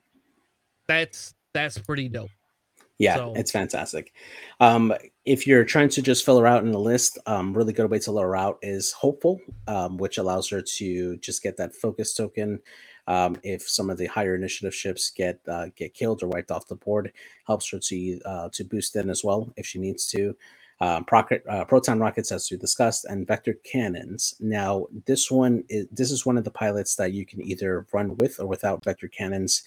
I think that if you're running without the ordnance, vector cannons is the way to go with Sabine, because you can fly in front of a ship with your vector cannons like facing back, and as long as you keep that ship in front of them and they're at range 1, you're getting shots out the back, and you can move, always get your action, and you're always a threat of becoming a blocker there. Or if they do get you in range 1 and you're in their front arc, you're getting that passive defensive mod all the time. So that makes her really, really good, honestly, with the vector cannons. So the next ship that we have on here, the next pilot that we have on here is Wedge Antilles, the younger one, which allows him to reduce the enemy's agility by 1 when they're performing a primary attack. So this doesn't work with any ordnance like missiles. And it has to be in the front arc as well. So since he's only rolling 2 dice normally at range, this helps him get a better chance of punching in damage and being pretty effective for his cost. I believe he's at 38 points, if I'm not mistaken, which is really cheap, and you can run him with Predator, very basic. If he happens to get that bullseye, that's another passive mod that he can have, and that makes him really good. I do not recommend this pilot with vector cannons, because you always want to keep the enemy in your front arc to trigger that ability. So definitely not a very good candidate for vector cannons. But he is fantastic as an A-Wing pilot at Initiative 4. So the next one here, another one that we saw that was very, very effective and very popular in the beginning when she came out, Hera Syndulla in the A-Wing. allows her, just like in the B-Wing pilot, allows her to pass off a token to another friendly within range 0 to 2. And they can use it during their modified dice step, either on defense or on offense. Really good because of their ability to have the linked action, so you can grab a token and link it into a boost to get into a shot, which makes her a little more aggressive if you wanted to be. Although the 2 attack dice in the front it kind of hurts her a little bit. But a really nice pilot nonetheless to have. The 3 agility on her makes her very defensive for a support ship, and she can stay in the fight long and possibly do some pretty good damage. Now, I like to run her with Hopeful and Predator because normally I'm taking an evade action with Hera to pass off that token if I need to somebody else. And then if somebody else dies, she can gain a focus action or a focus token to pass on to somebody else, assuming that she's not stressed. And then and that just makes her more useful. Also really good with Predator, just to get that passive bond, since I typically take evade actions with her. And Vector Cannons is also really good with her as well, so that way she can get that early reposition or shoot out the back if she needs to run away and stay relevant for the list. And then the last pilot that we have here for the A-Wing, Ahsoka Tano, which her ability reads, after you fully execute a maneuver, you may choose a friendly ship at range 1 to 2 and spend 2 force. That ship may perform in action even if they're stressed. So this is kind of like a super AP5 that runs at initiative 5. As long as she has those 2 forces to spend, she can pretty much coordinate that action over to another friendly, and making her really, really effective. And just having 3 force on a 3 agility ship also makes her very hard to take down if she's just focusing just for the modification. She just needs to take an evade action, and she has all the mods she needs on offense. So if you're looking just for like a combat ability, she's really, really high for mods, and she can be very hard to take down just because of her actions. So I want to bring up here a minute. If you can clear the ships off the screen, please. So this is a 5 A-Wing list that I have ran on and off. I don't think it's top tier material, but I would probably, other than ZZ, give this a run for the money. Before you used to be able to fit Hera in here, but you can't anymore. And and I run Ahsoka differently. I run Ahsoka with cluster missiles, brilliant evasion, predictive shot, which you could run if you don't want to run predictive shot, right?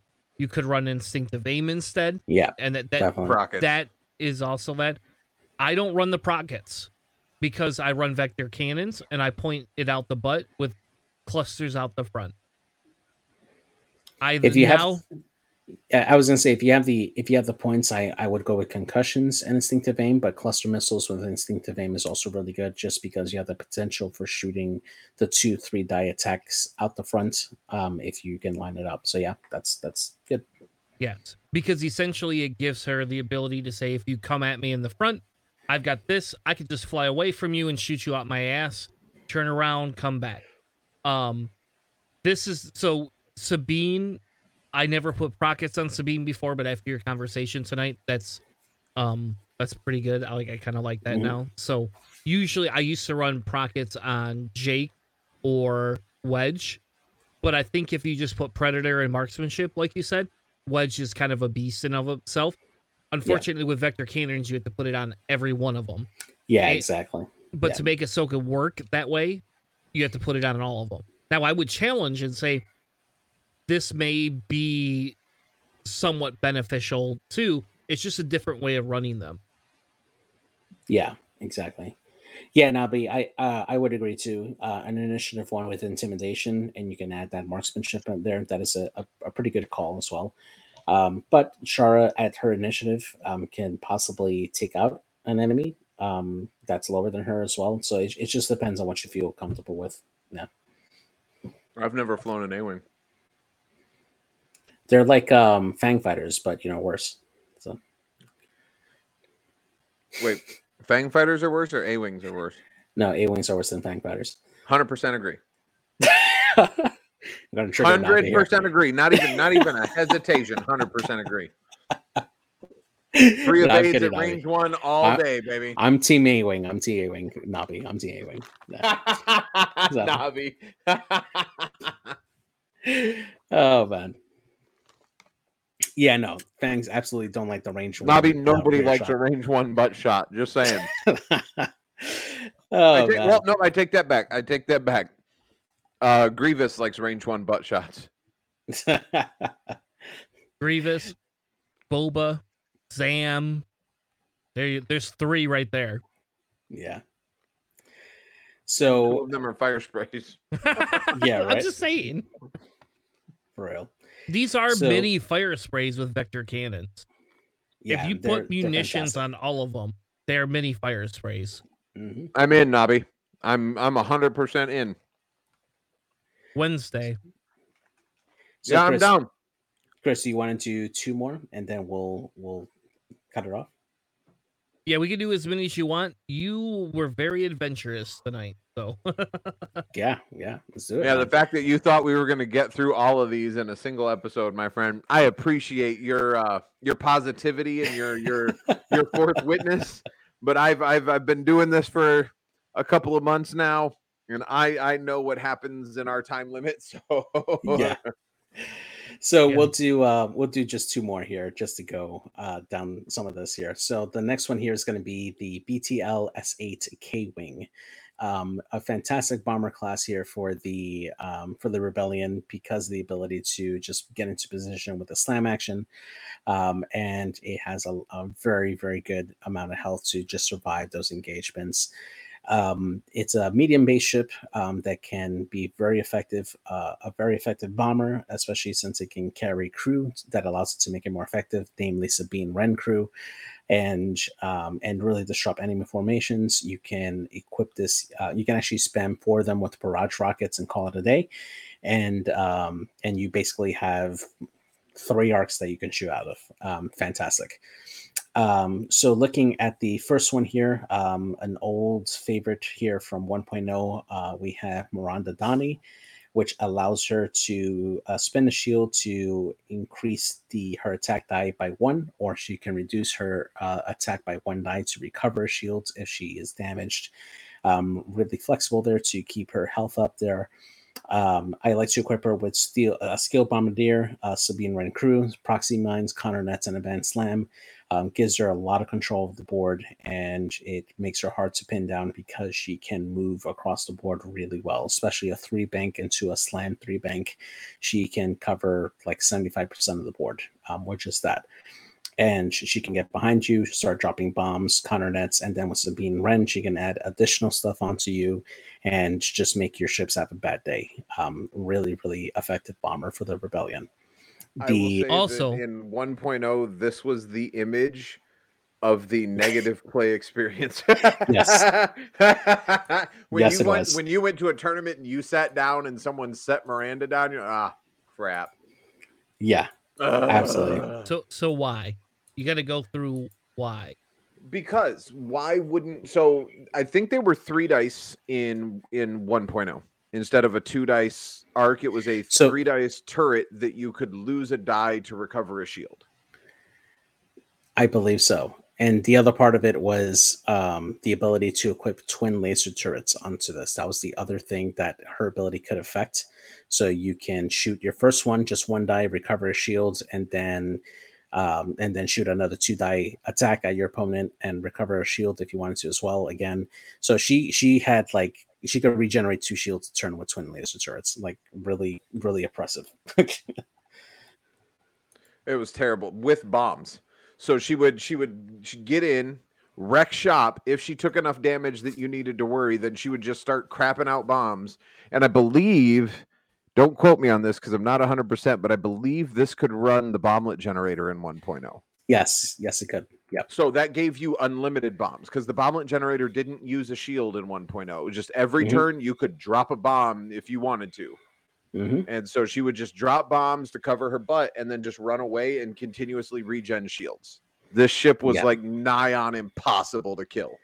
Yeah, and then trajectory simulator on top of that. Gosh.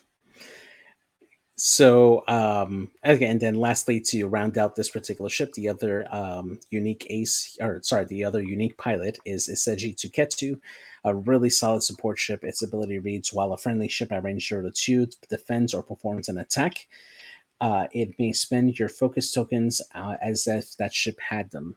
So this makes it a really, really good support ship. You want to pair this automatically with Perceptive Copilot so that we have extra focus to provide over to your other ships. And it has a lot of health, so that way it stays alive. Easy loadout for this one. Advanced Slam to always keep it in wherever you need to, and always get that focus with Perceptive Copilot, and barrage rockets that it can shoot using that focus token. It makes it a really nice attacker. Again, you're shooting 3 dice out the front or 2 out the sides with this loadout, and you provide a lot of utility for your list, just providing that extra token. So the last ship that we'll cover tonight here will be the E-Wing, which is a assault class type ship here for the Rebellion. Like the K-Wing, this one has not come over to 2.0 as of yet. As a re-release, this one can only be found in the 1.0 models, and getting a Rebel conversion kit in order for you to be able to run these.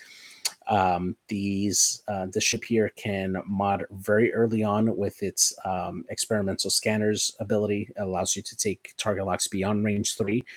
So you can set up that early target lock onto a ship that you know you're going to go try to take out. And then when you approach, you can just either take an evade or focus, depending on how you want to set up, and just go at it.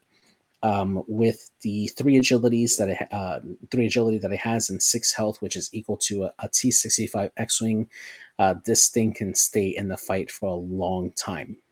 This can punish really hard and disengage because it has a faster dial than a T-65 X-Wing, and it's a really, really great ship overall. Now, in order for you to take full advantage of this particular ship now, as we have it, you would have to get tech upgrades that can only be found in the Hotshots and Aces pack, even though it has no pilots for this particular chassis on it.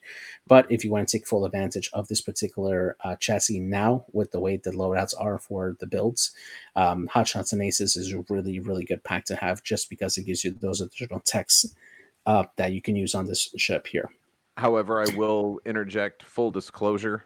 As we are doing this to assist newer players in looking at ships and what they need to acquire in order to make those ships good, Hot Shots and Aces is an extremely hard pack to find online for like less than $50. Like it's ridiculous, the markup, because they're not making them right now. So just be aware, if you're really wanting to jump into E-Wings and you're willing to spend the money on Hot Shots and Aces, then by all means go for it. There's a lot of really good or a lot of really good pilots, some really, really good upgrades in there. But for something that originally sold for about $12, to bounce into a $50 price tag to get it is a little steep in my personal opinion. Yeah, absolutely. Totally agree. Or if you have, people in your friendly, like local league that can let you borrow upgrades for this particular builds, that would definitely help your ship out a lot. So that being said, the basic builds that I have for these ships is not going to include any tech for it, just because it's not readily or easily available for most newer players coming in to fly these ships. The first one I'm going to touch here is going to be Corran Horn, the Initiative 5 pilot here for the E-Wing. His ability reads: at Initiative 0, you may perform a bonus primary attack on an enemy that's in your bullseye.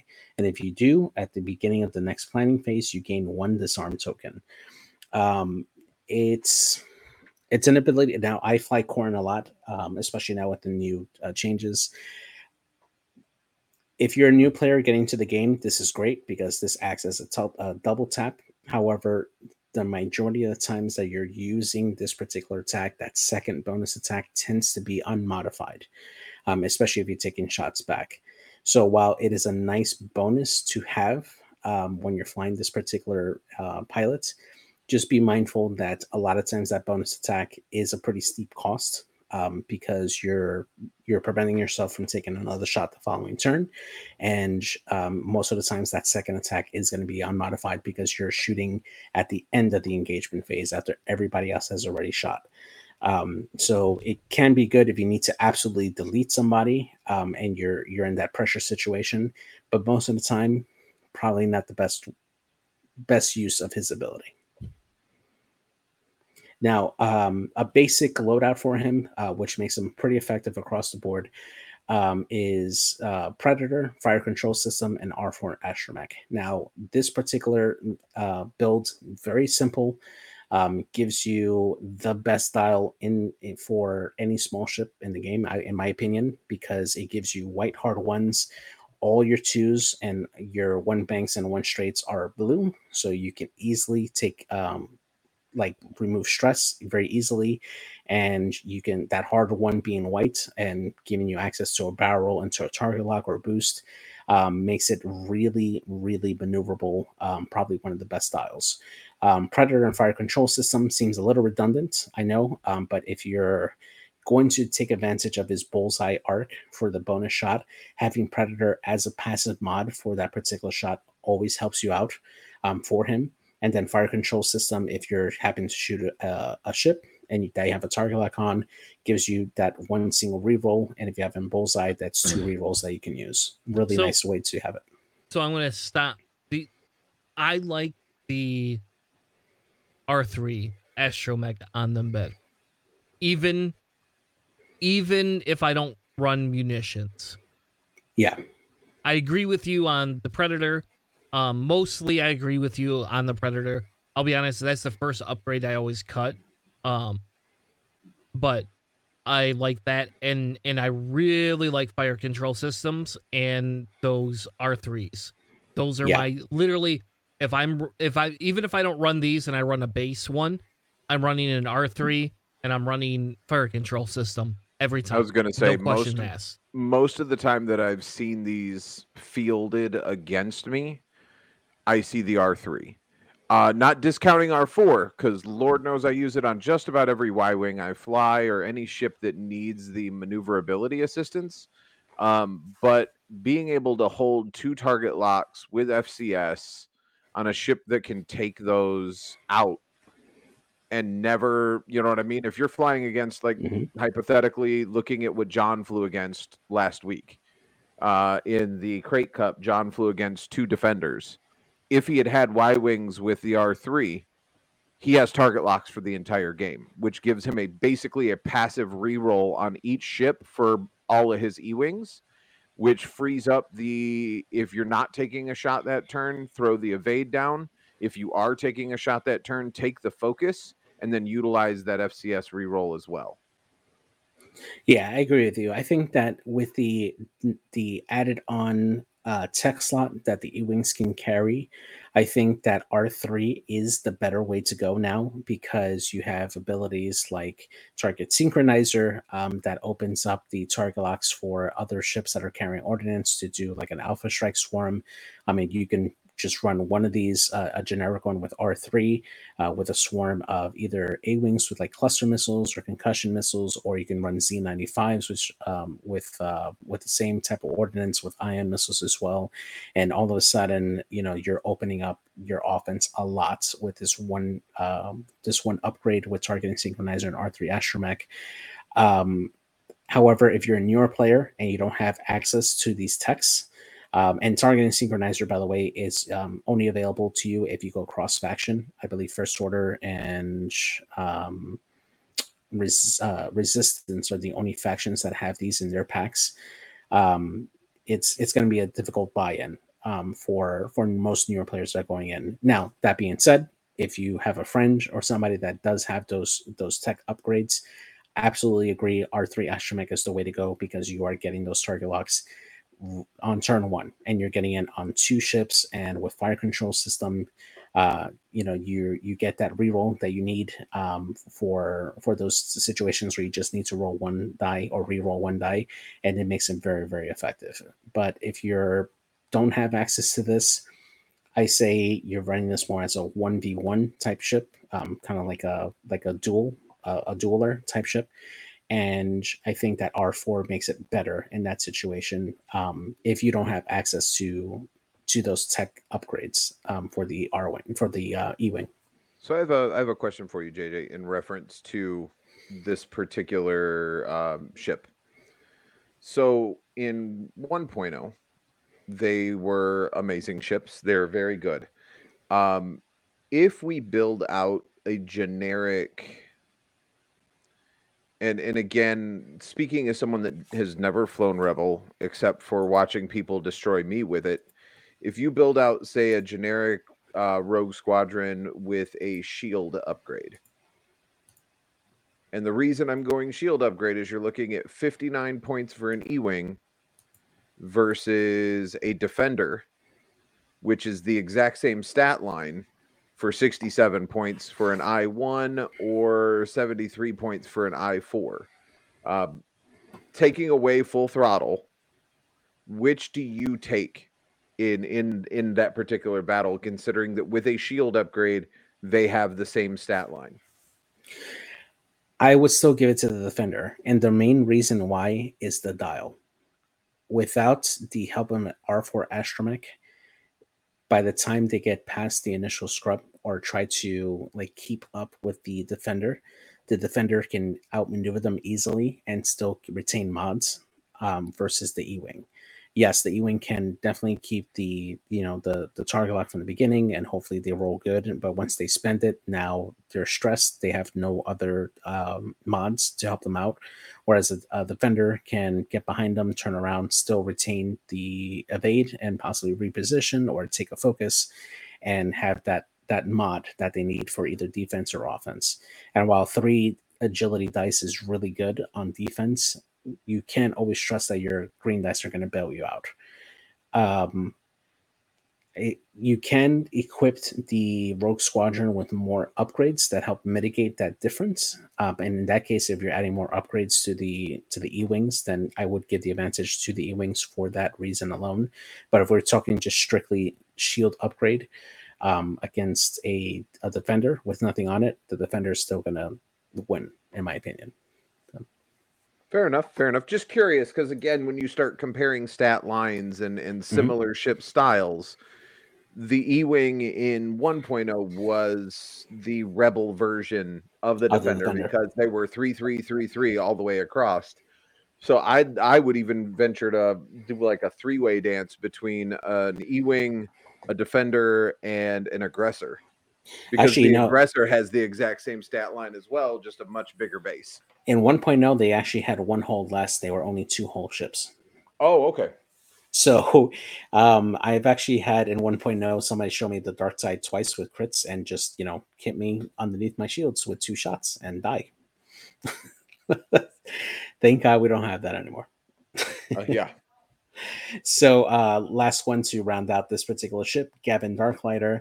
His ability reads: while a friendly ship performs an attack, if the Defender is in your forward arc, the attacker may change 1 hit result into a crit result.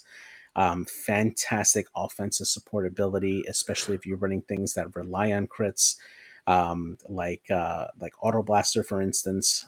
Really great way to just punch in those crits for you, and yeah, just be overall effective. So two things, right? Let me bring up. So and maybe we should have been doing this the whole time, but here's a list I would run. And we'll show you Nabi's version in a minute. Can you kill the images? Yep, I got you. So if we want to build on that targeting synchronizer, you can run 2 of the E-wings with that fire control R3s, and then 2 T-65s with advanced and munitions failsafe, which you don't need, but you have the extra 2 points for the bad roll. Yeah, for a bad roll. They're just there. You could run ions with them if you want instead. I mean, and ions are 4 dice attacks. I don't know. I think in this list you have to run the advanced personally.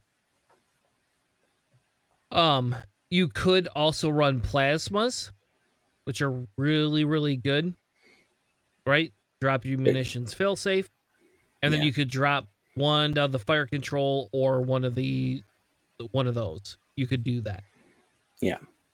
I think I like the advanced protons better because your guys go in, they're in front of you. It forces them to take those off the table, period. And then your E-Wings are just punishing you for being there. Nabi posted a link. This is Nabi's version of the list. Very similar to mine, but with A-Wings because he seems to think they're the best thing in the world. Even though in reality we just heard JJ tell us Fang Fighters are better.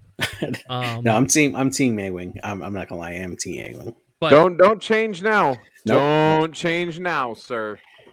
Hey, you know why? Vector cannons makes that difference because why am I gonna joust your Fang Fighter where you're gonna get that range or that bonus, right? The Concordia, when I could just run away from you and just take shots out the back. Yep. And the only change So I would again, make what to I'm this, hearing is you need an upgrade to compete. Got it. No configuration. There's a difference. Still an upgrade. It's not included with the ship, sir. So S foils are upgrades. Absolutely, they are. okay, we're gonna move past this silly argument. I would Nabi. The only change I would make to your list is I would actually put vector cannons on these, but that's just Yeah, it's definitely with the tech upgrade, the E-Wings become a very, very good support piece.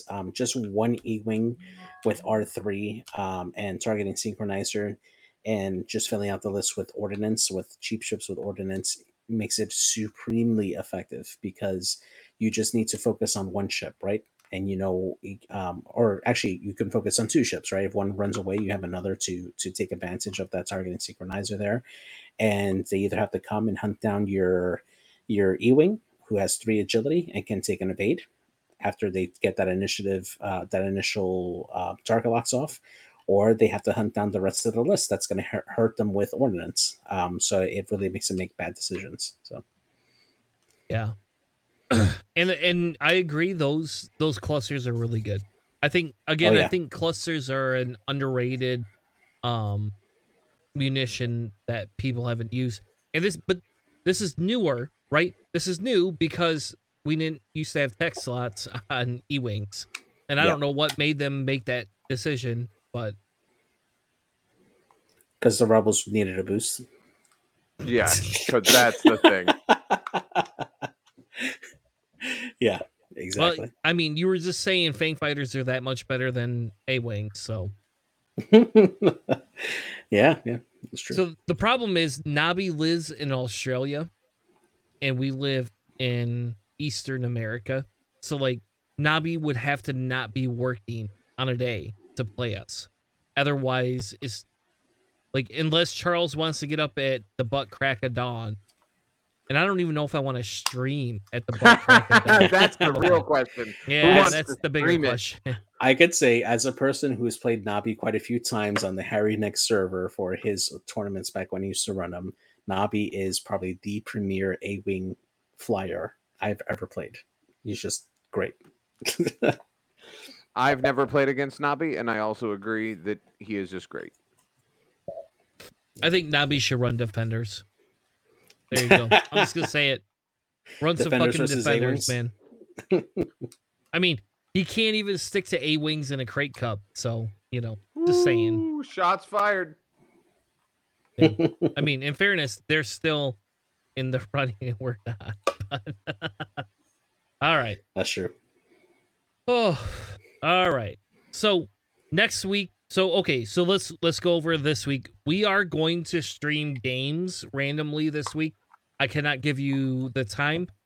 As of now, it seems Wednesday is probably a preferred time So I am going to commit to Wednesday as long as something doesn't happen. My grandfather passed away on Friday, so we've been dealing with that with my parents. Anyway, so we aren't gonna have a funeral, but there's just things that gotta happen that I might be involved with. And I work Wednesday, but I don't think I have to work really hard on Wednesday because it's the holiday. So, you need to pay Tim Tams. Well, I So don't know what Tim just Tams just are. To be fair, Nobby, you've never sent me Tim Tams, and I still think you're amazing. Ship the Psych J. Let Psych J ration Tim Tams out. I'd have to come visit your house, Psych J. and, Just and saying. by Hey, you're going and by there for rationing out, it's Thanksgiving. between yeah. We just yeah. heard you tell him you're going That's right. there for Thanksgiving. Yeah, but that's just for flan. That's an entirely different thing. That's just to use him for flan. All right. Flan and Tim Tams. Yeah, that's Fair it. enough. Dude, if you Um, could make a Tim Tam crusted flan, I think I might die and go to heaven. Challenge I don't accepted. even know what Tim Tams are. I've never once had. They are magic. That's all I need to say. They are magic. All right. They are like a cream filled like Kit Kat like cookie. They're just amazing. All right. I'm gonna go look in my international. We have like They a couple. don't have them. John already tried Okay. at Meyer. The John already tried. No, I'm not gonna go to Meijer. Oh, okay. We have international. We have other international stores that carry stuff that cost a fortune, but you don't get in the regular store. So that's where I get some of my chili oil from. If we're being honest. All right, so we're not going to stream Thursday for a fact because that's Thanksgiving. We're going to give everybody the time with their family. The only way we'll stream is if the three of us are bored and we just want to throw something up. I have dinner at my parents' house, so I cannot get out of it. Especially with my grandfather passing this year, it's like this is going to be our memorial to him. Yeah. So I don't want to commit to Thursday in case, somebody starts drinking and playing board games. And next thing you know, it's like 10 o'clock and I'm coming home and, then we try to stream and it's just a mess. So we're just not going to stream on Thursday for sure. We were looking to stream Wednesday instead. Yeah. But we probably, if you want to play, you could put in the local or stream chat that you want to play. Otherwise, it's just going to be the three of us dicking around. Though now I kind of want to play this one of these E-Wing lists. Yeah, that's it. We'll make that the challenge, right? Rebel only list, and you have to use like at least 2 unique pilots in a chassis if you're gonna. I concede. You can do it, man. You can do it. No. He got his ass kicked last time we played Rebel. Yeah, I sure did. He made a 666 list, but he lost. I sure did. We could play our 666 lists against each other and call it a Wait. 12 off. A 12 off. I specifically remember that Charles beat me last time he played Rebels. That is true. That was, All right. that was a crazy dumb build thing that we had to do for Nickel City. That doesn't count because there were some very, very off-center build rules there. A win is a win, man. A win is a win. Fair. Anyway, so let's close the show out. Thank you all for joining us. We will be back next week. Sunday, we are going to probably stream. We're looking at either Wednesday, Friday, or Saturday this week. I don't have anything going this weekend, ironically enough. So, anytime either of these two fuckers are around, we'll stream. So, and Charles needs practice for his V-Wings. So, there you go. That's probably going to be a night where me and JJ team up together against Charles. So what we're going to do, here's the deal. This is what we're going to do. Charles gets no voice, and me and JJ are going to be on stream, and we're going to be talking about our list, and him and I are going to fly a list together. So JJ will fly the list, and him and I will plan against Charles. And if Charles can win this way, then we know you got a good goddamn list. Because if you could beat 2 people on stream Yeah, this seems totally fair. with a V-Wing list, then we're golden. No? No, you don't want that? Hey, whatever, man. I need all the practice I can get, apparently. There you go. See? That's the attitude to have, bro. That's what But I get want. hold on, wait. I get Nabi in my corner since V-Wings are basically just A-Wings anyway, right? Hey, if TIE Nabi fighters. wants to, I'll tell you what. If Nabi can figure out how to join you in chat, you're welcome to it. Not in our I'm chat. in. Our I'm in. Discord. I'm in. Nabi can coach me. I'll right. coach Nabi. All right. Thank you all for joining us. We'll be back next week with an amazing episode, and we also we're gonna finish our Rebel breakdown next week. That's what we're gonna do. So we are gonna 100% finish our Rebel breakdown. And then after that, we'll decide where we're gonna go, but we'll probably move into Scum after that. That's kind of the goal. So Charles, hint. We're moving into the Scum breakdown. I'm already ready. I don't even need a document. I do though. I need one. So you're gonna. I know create you one for do. me. I'll make one. I'll make one. But we'll go do our Scum breakdown after that, and then after that we'll probably do Empire. That's probably what we'll. So Maybe we can we'll get bring John on for that. Yep, we'll get John or Matt or maybe both of them to join us and see if somebody else can give us a perspective. So thank you all for joining us. We'll be back next week, 9 p.m. Eastern, and sometime during the week, whenever the hell we want to stream, probably Wednesday at 7:30. If I'm not too drunk. Have a good night. See you then.